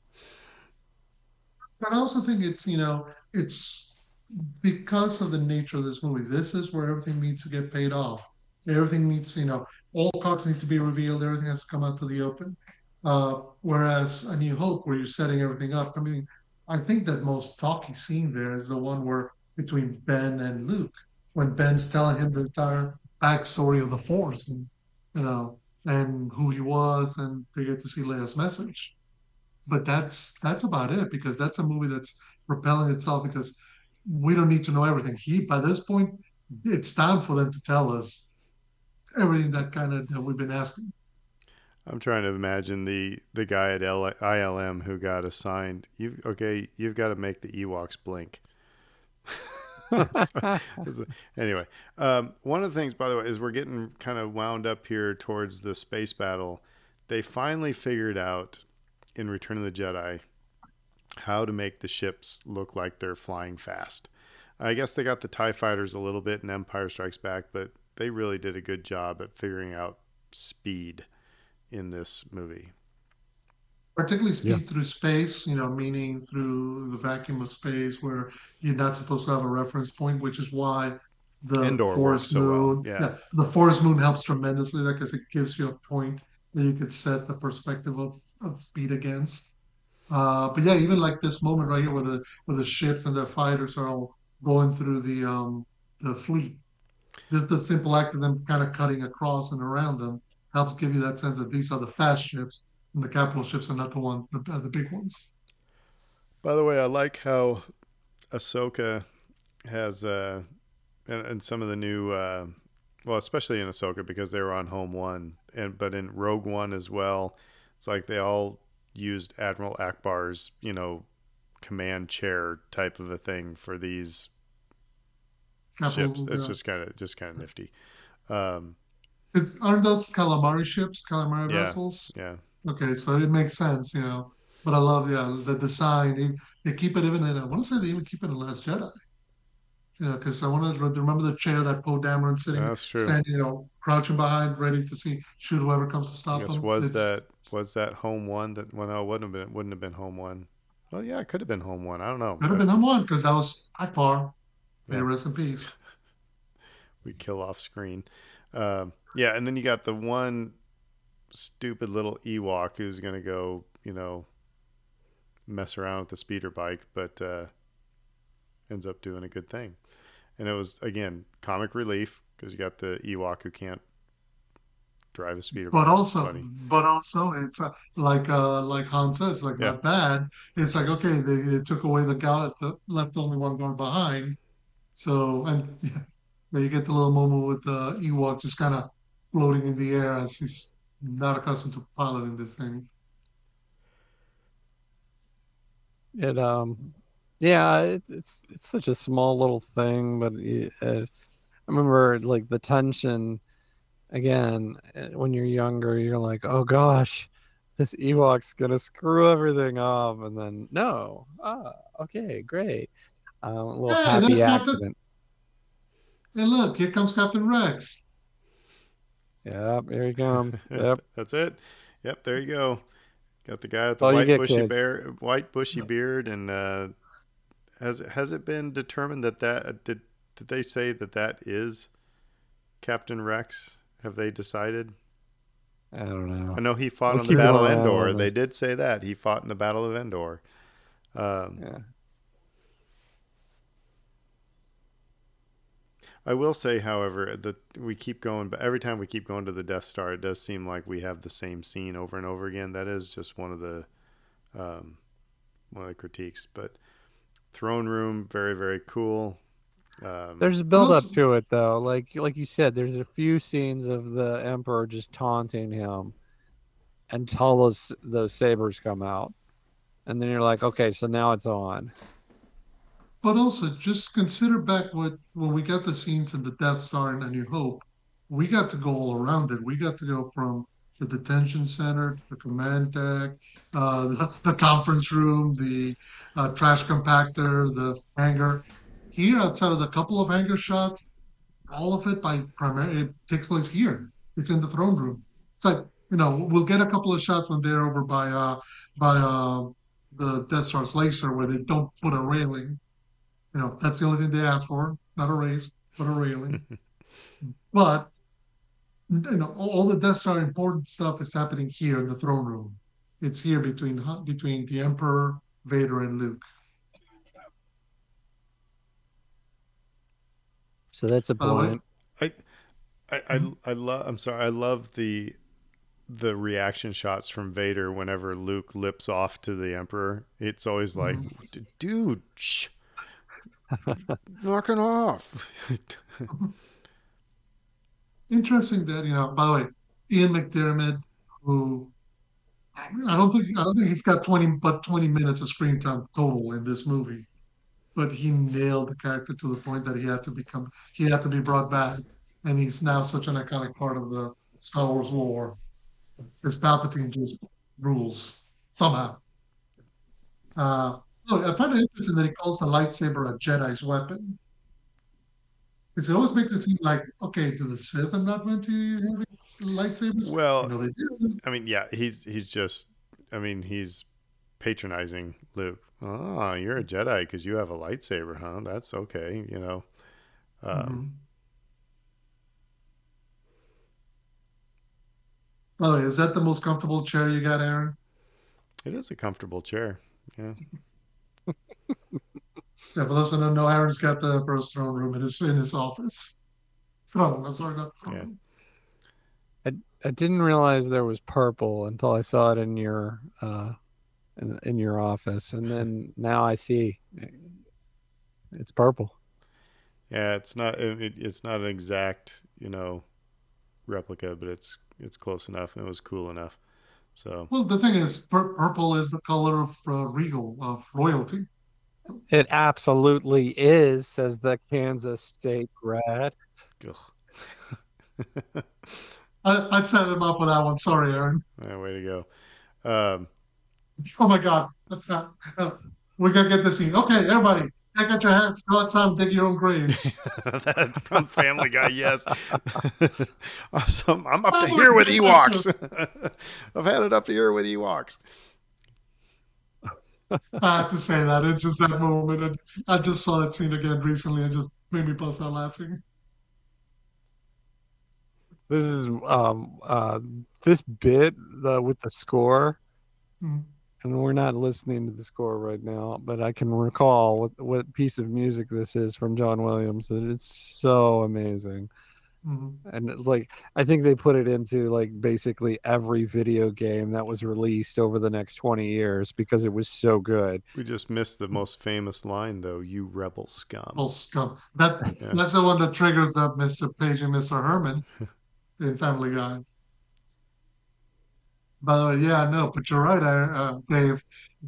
A lot of the score, particularly Jedi, gets lifted for a lot of the video games for the Shadows of the Empire, yeah. Rogue Squadron, anything having to do with Star Wars in a video game gets a lot of its action cues because primarily from this point on, this primarily becomes an action movie.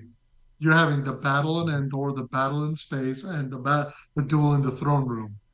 So just the talking, all the talking scenes are done. Now it's all about surviving. This movie, for us older folks, is the gold standard for sticking the landing because of all of what we're seeing over the next half hour or so. This is it, and this is why for Rise of It's a trap. Skywalker is Sorry. kind of and in a lot of ways because it didn't stick the landing in the way that this did. I mean, it's just consider it. This moment we've revealed that the shield generator's up, that the Rebel Alliance's plans are not happening, and we're about to get the next big reveal, which is going to set the rebels back even further.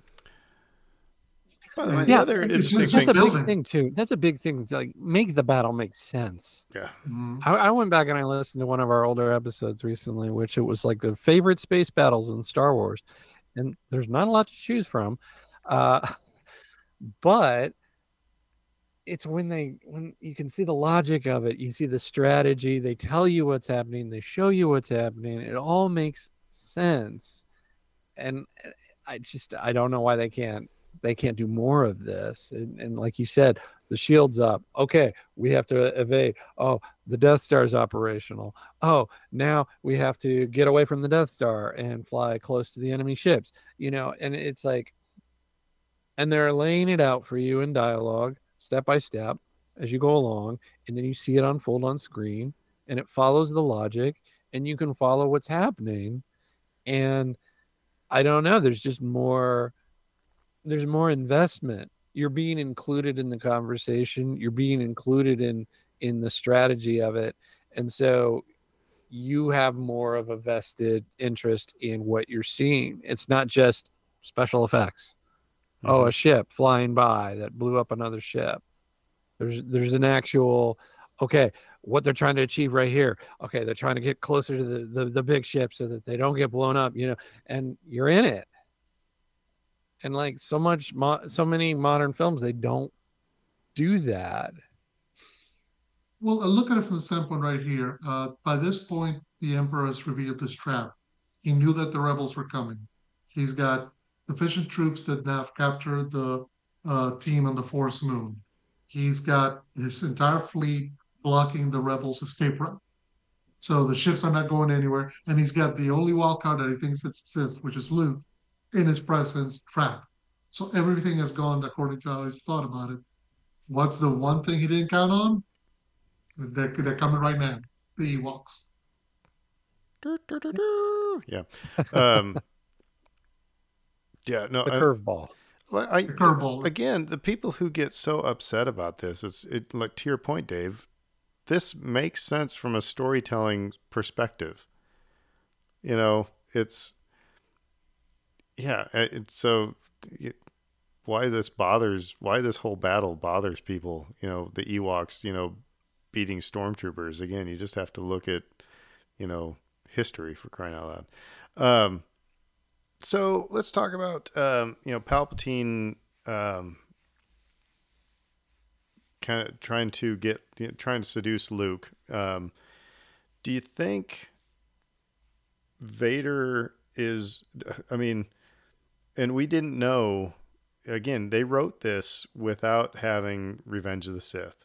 Looking at it now, I think it's like clear that's like Vader, Anakin, is having some serious PTSD and seeing his son going through his biggest regret.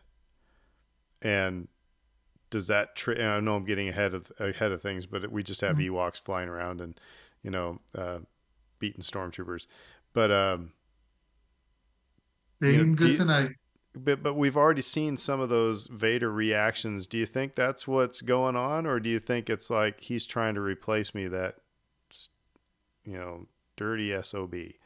Um, Well, you got to real. I mean, I wouldn't be surprised if at this moment Vader's thinking back to being aboard the Invisible Hand at the start of Revenge of the Sith, but again, they and didn't. just I'm trying to get into when George Lucas wrote this. Before Revenge of the Sith even existed. Mhm, mhm, That's what mhm. I'm saying. Is like, what was the motivation then versus now? We know probably the motivation is about like I said, he's seeing his son go through the whole thing, and we can get that here in a I, little bit. But yeah, I think at this point, yeah, I think it's more along the lines of he's trying to convert Luke to the dark side, which is what I tried to do on Bespin and failed. So if the Emperor can help me take a look to the dark side, hey, congrats! And of course, he loves me because I feel that emotion in him. So maybe Vader's thinking if the Emperor can help me turn Luke to the dark side, I'll convince him to join me, and we together can defeat the Emperor because he already knows that that's the Emperor's big fear. But also maybe he's thinking maybe he knows that as well, and he's trying to get ahead of me. So it's a there's a bit of chess being played behind the scenes between Vader and the Emperor for who's going to ultimately own Luke's soul. I think too. We don't know what's going through his head the whole time, but like by the time that he acts, I think that it's love for his son exclusively because I don't think there's a revenge angle to that. I think he knows at that point, like, I'm, I may not survive this, right? I feel like the Tiger King, like I may not financially recover from this. Um, it's just like I'm going in. He's gonna fry me with lightning, but I'm doing it to save my son. And that's how I always read that scene was just a father's love, and it always meant a lot to me on that level. Um, I never really thought like, oh, he's trying to replace me. Well, I'll show him. I never really thought about it in that way. I don't think that by the point that he finally acts, he's thinking that. But I think maybe early on here, there may be some of that happening because again, we know the nature of the Sith. Their nature is to betray one another. And so maybe Vader's thinking that if at the end of all this, I'm the Emperor, Luke is by my side, we're both Sith Lords, and Palpatine somehow is not here anymore. Darn. He did verbalize that at the end of Empire. Empire. Yeah, So we know and it's in the back of his head. yeah, And yeah, we get to see the Death Star here firing. And again, the further closing of the trap by the Emperor and the idea that the rebellion, has to win here, or they may not be a rebellion after today. there's a lot of cutting back and forth between the Now, different elements here. Um, I which think would, that I just wanted to say that like, I think the execution here is really well done.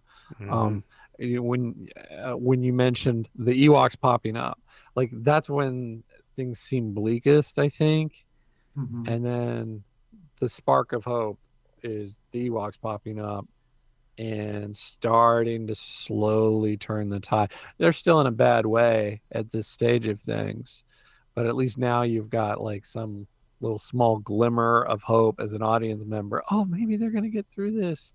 And so I think like the timing of that that moment in particular was just really well done. But, by the way, Aaron, what do you think the AT-AT was doing while this battle's going on? Was the AT-AT driver having a coffee break? Probably. Yeah. Um, here is the saddest death in Mm-hmm. all of Mm-hmm. cinema.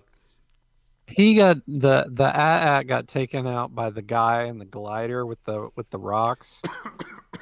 He took out the AT-AT.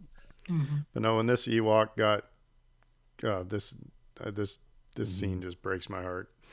All right, Mm-hmm. good. We're past it now. Um, But also to cutting back and forth point, because you're right. I mean, go back to what we were just saying an hour or so ago. There's no cutting back from Jabba's palace when we're there. Here we're going from space to Endor to the throne room, and it's very frenetic. Everything's playing in a matter of moments. One action here is having a consequence elsewhere. So, if Han and Leia can't get the shield deactivated, the pilots and Lando are going to die. If Luke doesn't find a way to stop Vader, well, actually, no, in an interesting way, the duel here, it's almost like it's happening on its own parallel plane, like it's separate from the battle.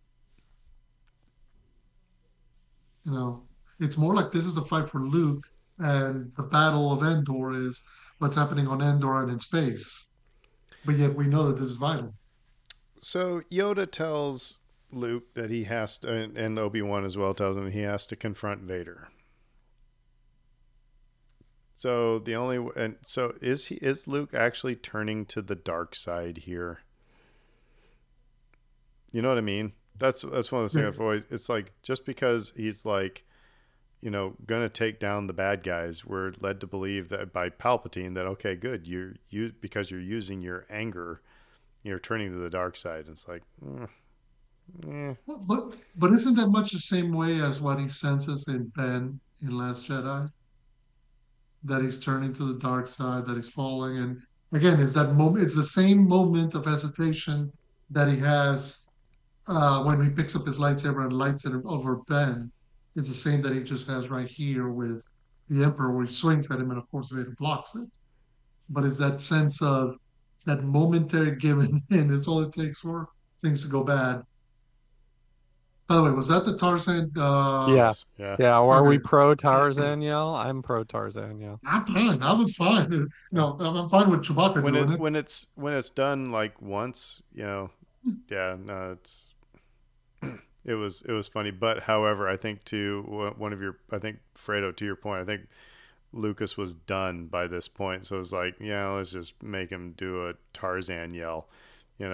I mean, it does, it anyway. It's the kind of thing that the It's kids in funny. We needed something. 1983. We needed something to laugh at this point. Yeah, I mean, things are pretty heavy, so but also it's the kind of thing that if you're a little kid who didn't grow up with Tarzan, you may not know, which a lot of kids in uh, 1983 may not know, versus their parents, they're gonna get a kick out of it, which I don't and mind. and I love Chewbacca and the Ewoks, kind of like Cheech and Chong here, driving, a Yeah, stolen they had a car. TSD, It's. which With that I'm Ewok glad. brushing his hair. By Yeah. the way, have you ever seen the Today Show? It was Halloween, and they were all dressed up as Star Wars, and they had an Ewok on set, and the Ewok started humping Al Roker's leg. Nope, missed that. Dave, have you never seen this? No. I will send you the clip later. We're pretty sure that whoever was dressed as this Ewok was drunk on the Today Show. I'll Nice. send it to you later. All you need to do is Google Ewok Today Show, or on YouTube, and you'll find it. Um, So it's fun watching all these different ingenious ways they take down these walkers and troopers. Um, But like I said, we've already seen that they're clever about life on Endor. They well, know how to and set it, up intricate traps. So, but again, to like the American Revolution, that's the thing, is that mm, the Americans started to fight unfairly. They weren't following the the ways rules. of battle, and so they were being snipers. They were so that this all kind of checks, like I said, with And I love this, I by the love way. you. I love I you. I love you. know. Yeah, Yeah, reversed. Yep. Sorry, we get that everybody. We're payoff. It's so good. which is I think in a way was necessary to kind of okay, no, that he needs to say it too. You know, he needs to stop being the coolest guy in the room and just for a moment acknowledge his emotions and what he's feeling, which is part of his entire journey here. And hey, duels. Oh wait, did you ever have a problem with this duel? I know that by the time Phantom Menace comes along, George is really hyping up the Qui-Gon and Obi-Wan versus Maul. They're saying here we see Jedi in their prime having their massive duels because in the original movies we had like a kid versus this 7-foot asthmatic with an old man with prosthetics. But to me, this felt always impactful. It It was a was good really duel. cool. It was a good duel. Mhm. I mean, it's obviously what they did in the Phantom Menace was a lot faster, and Right. in the prequels. I mean, there is something to be said. You're right. It is an inexperienced kid and an old man, so it's only going to go, you know, so far.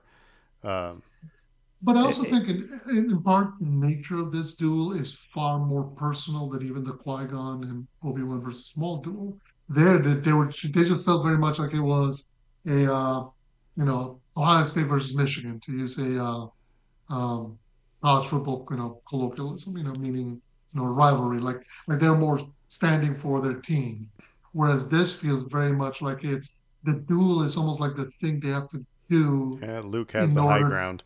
Sorry, Mhm. keep going. Yeah.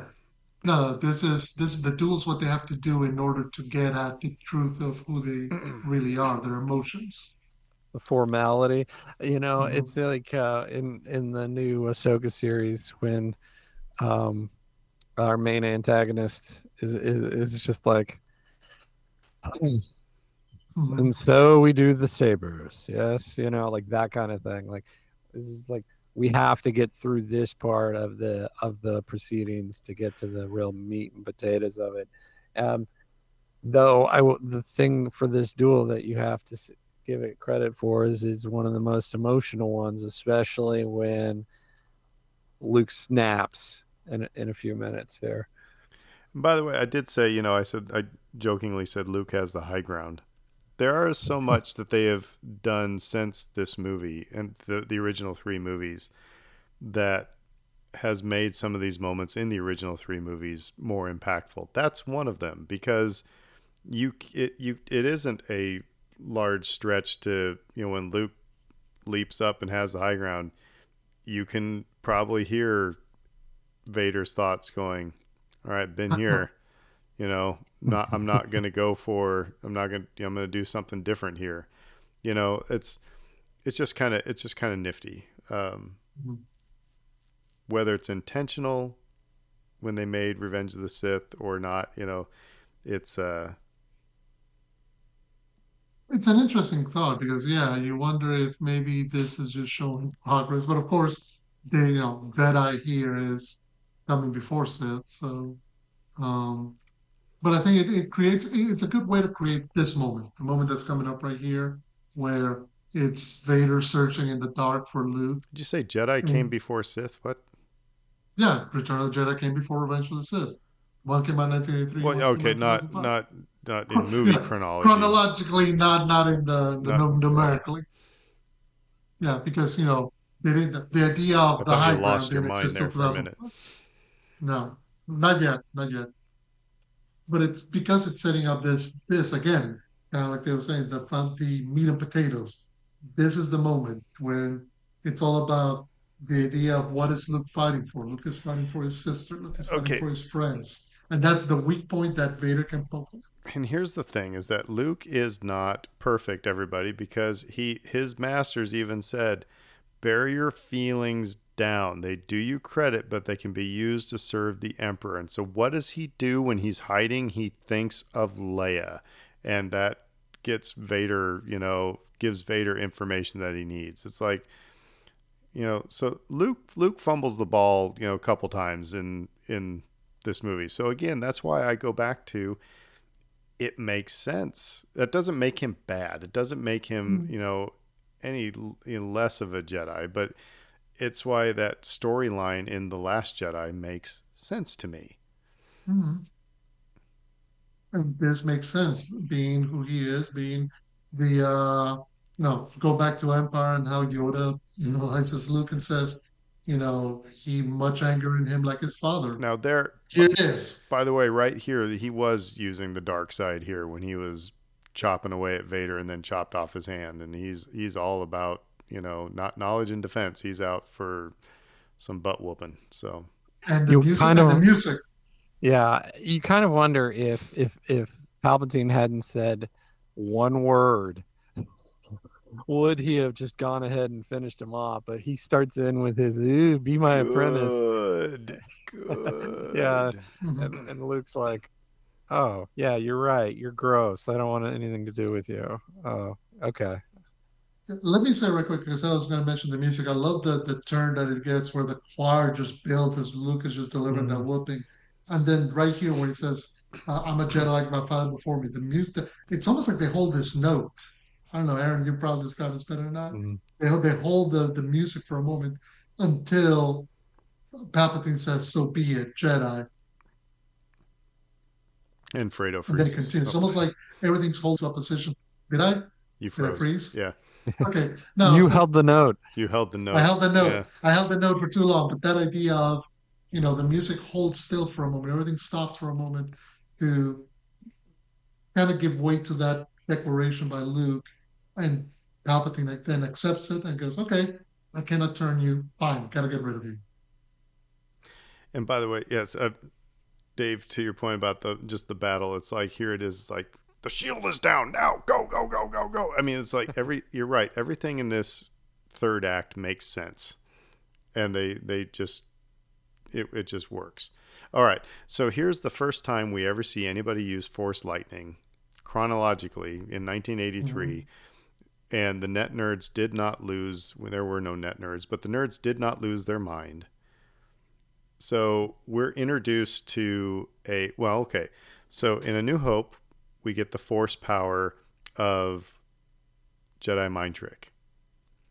In Empire Strikes Back, we get the force power of levitation and moving things, in telekinesis. In Return of the Jedi, we get the force power of shooting lightning. So why are we so upset in The Last Jedi when Luke does a force projection? Or when they do the Force healing in Rise of Skywalker. Right. Why? It's just these things drive me bonkers. It's like why is it, I don't know. Yeah, no, this is where the net nerds of today really lost their mind because you start thinking, wait a minute, the whole point of the Force is that it's a thing that's unknowable but all powerful. So the abilities it bestows upon its users are only limited by the imagination of the writer and director putting it together. This there is no limitation. That's the whole point. It's an energy field. Talk The about question of how you use it. talk about the music. Um, Mhm. when it shifts from the Emperor's theme to the Force theme, which is arguably the Skywalker theme. Mhm. Mhm. Um, however, so that is awesome, but it is ruined by the special edition editions of No, no. no. I don't need that. No. No, didn't. 10-year-old Aaron did not need that, folks. And it's not like, eh, Vader turning from Luke getting killed to Palpatine back to Luke. It lets you know, weirdly enough, for a guy in a mask, you understand everything that understood he's what was thinking. going on. Yeah. And again, we're You not talking already about 50-year-old Aaron. We're talking about 10-year-old Aaron. It's like, um, now I will say, well, and maybe we can talk. Well, no, I'm going to save something for later here. English teacher, and he also taught. We had a couple electives in high school, movie lit and film comp, where you got to make your own movies. Um, he was a huge Star Wars fan, but he was absolutely upset with the Darth Vader.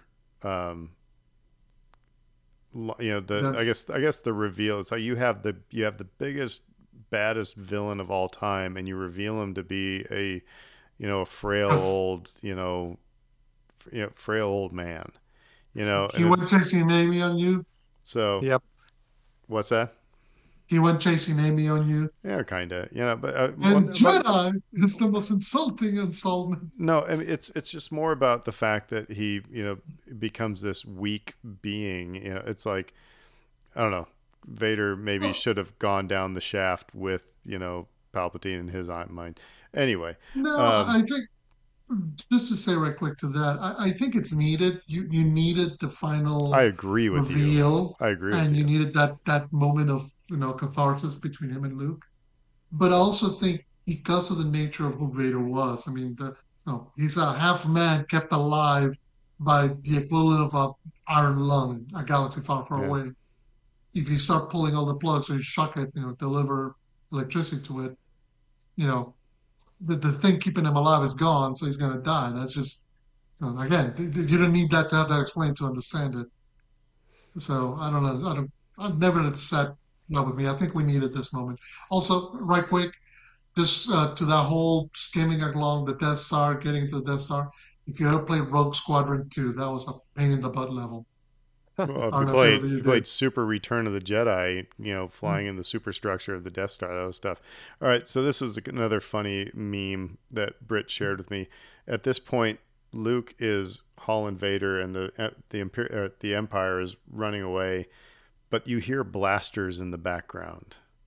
There's blaster fire, and it's like so they must be shooting each other to get on a ship or a lifeboat or a escape pod or something. It's like Did you ever, never thought about that, but it's like, well, uh, okay. did you ever see Spaceballs? Yeah, I'll never not think of Spaceballs now when I yeah. see the end of this with all these guys, No, every man for himself. Even Yeah. the timpani player. Um, I'm the bearded lady. Who are you? One of the freak? But yeah, no, like this was also strange, I think, at the time. Because like Luke's saving him or trying to save him.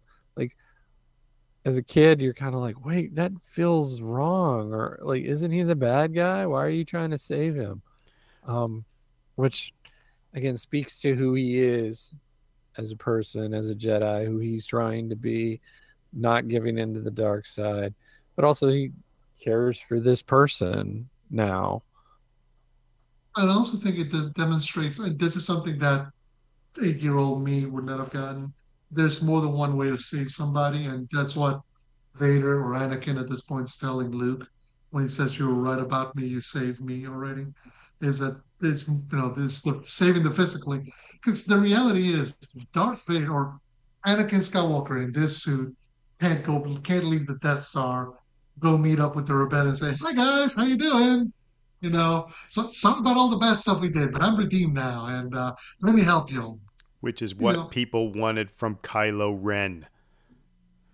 exactly. There's such an interesting point in that, which is like, yeah, no, we are married to our choices. Every choice that he has made to this point locks him into this role. Like you said, Darth Vader like showing up at the rebel camp and saying, "Hey guys, is everything okay now? Truce." Cool, we cool.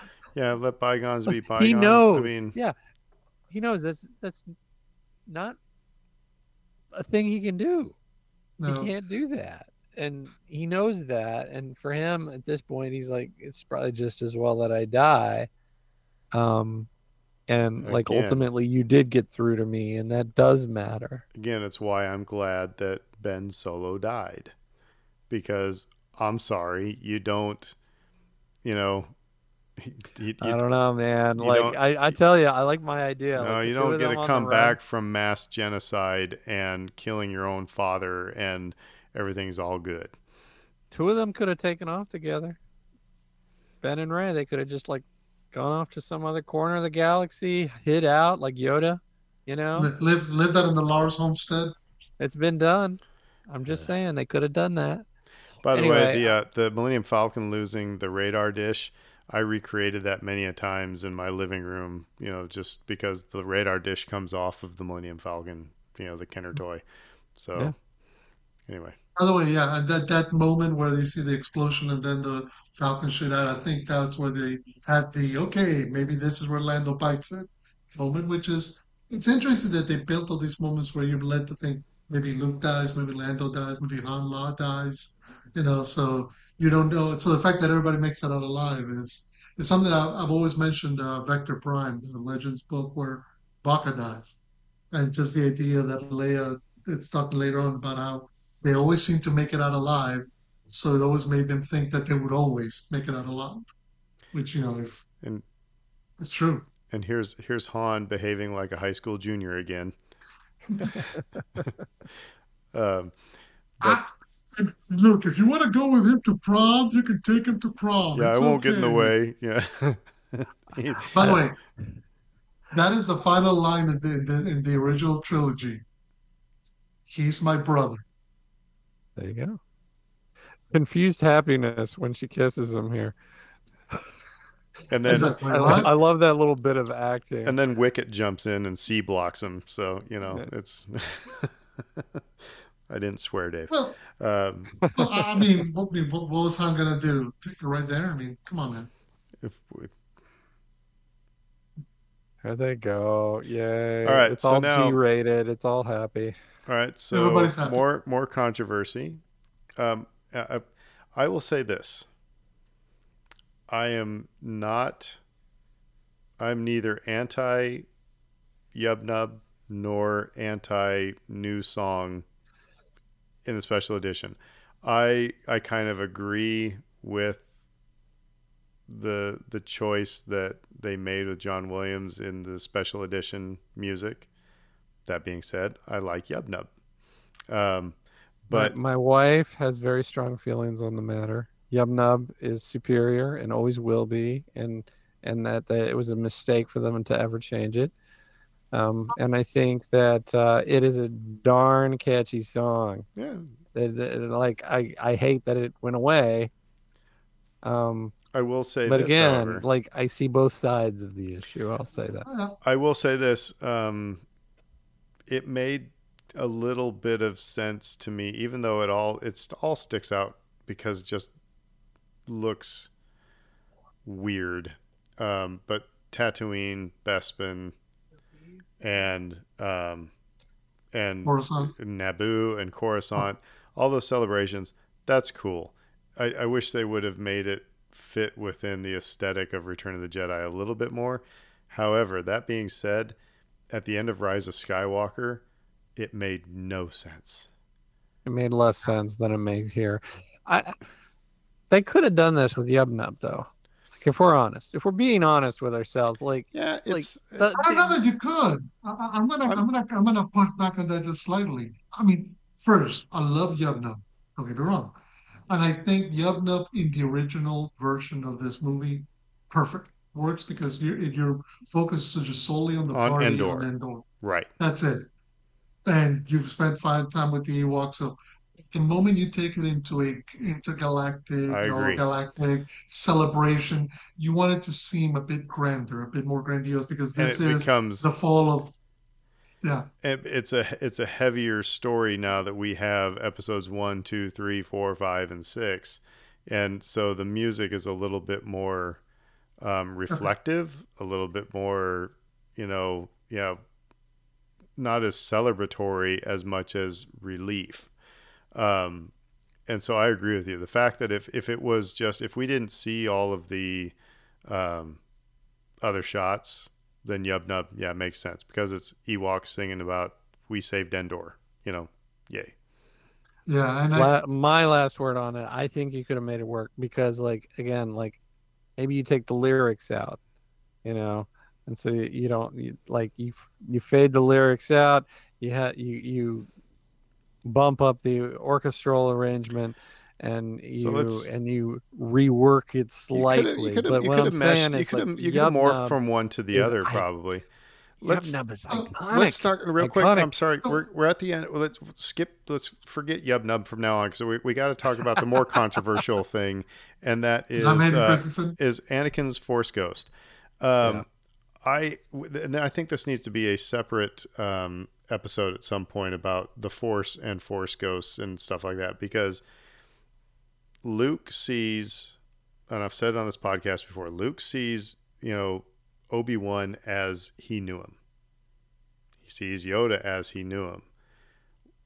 So Sebastian Shaw should be at the end of this movie. That's how Luke knows him. He never knew Hayden Christensen's, Force ghost. So that's why I had no problem with Ewan McGregor's voice talking to Rey through the Force, because that was Obi-Wan at one point. She knew nothing of Obi-Wan. It was just of him in one version of time. But anyway, the Force ghost, it bothered. I don't know. So do you think Sebastian Shaw or do you think Hayden Christensen? I think if you're doing Hayden, you should have done Ewan.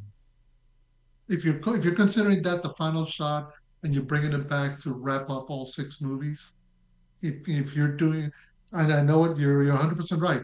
If it's either Sebastian Shaw and Sir Alec Guinness with old puppet Yoda, or you go back to the young actors. Well, I mean, yeah, it's again been my point that if my grandmother's ghost comes to me tonight, it's going to be the Grandma Swoboda that I knew from the years that I was alive. It's not going to be 20-year-old, Angela. It's going to be Grandma Swoboda. I don't know. Dave, where are you? Sebastian Shaw or Hayden Christensen? I'm completely off topic right now because the Phantom Menace promo just popped up for me. I'm curious, did the Phantom Menace pop up for you guys? Are you watching on Disney Plus? Oh, I turned it off when we got to the family shot.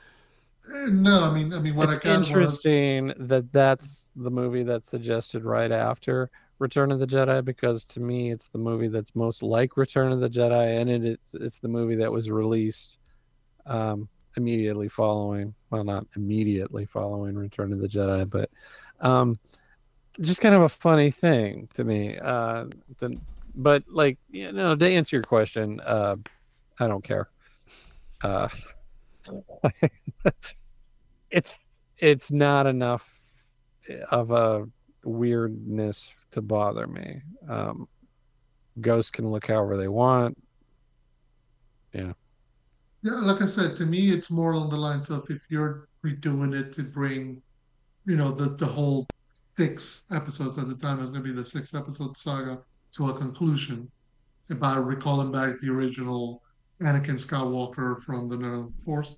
Just bring back Ewan McGregor with his have Ewan McGregor done his mullet too, and they can both him and Hayden can have their mullets as Force ghosts for all time, and that would have been fine.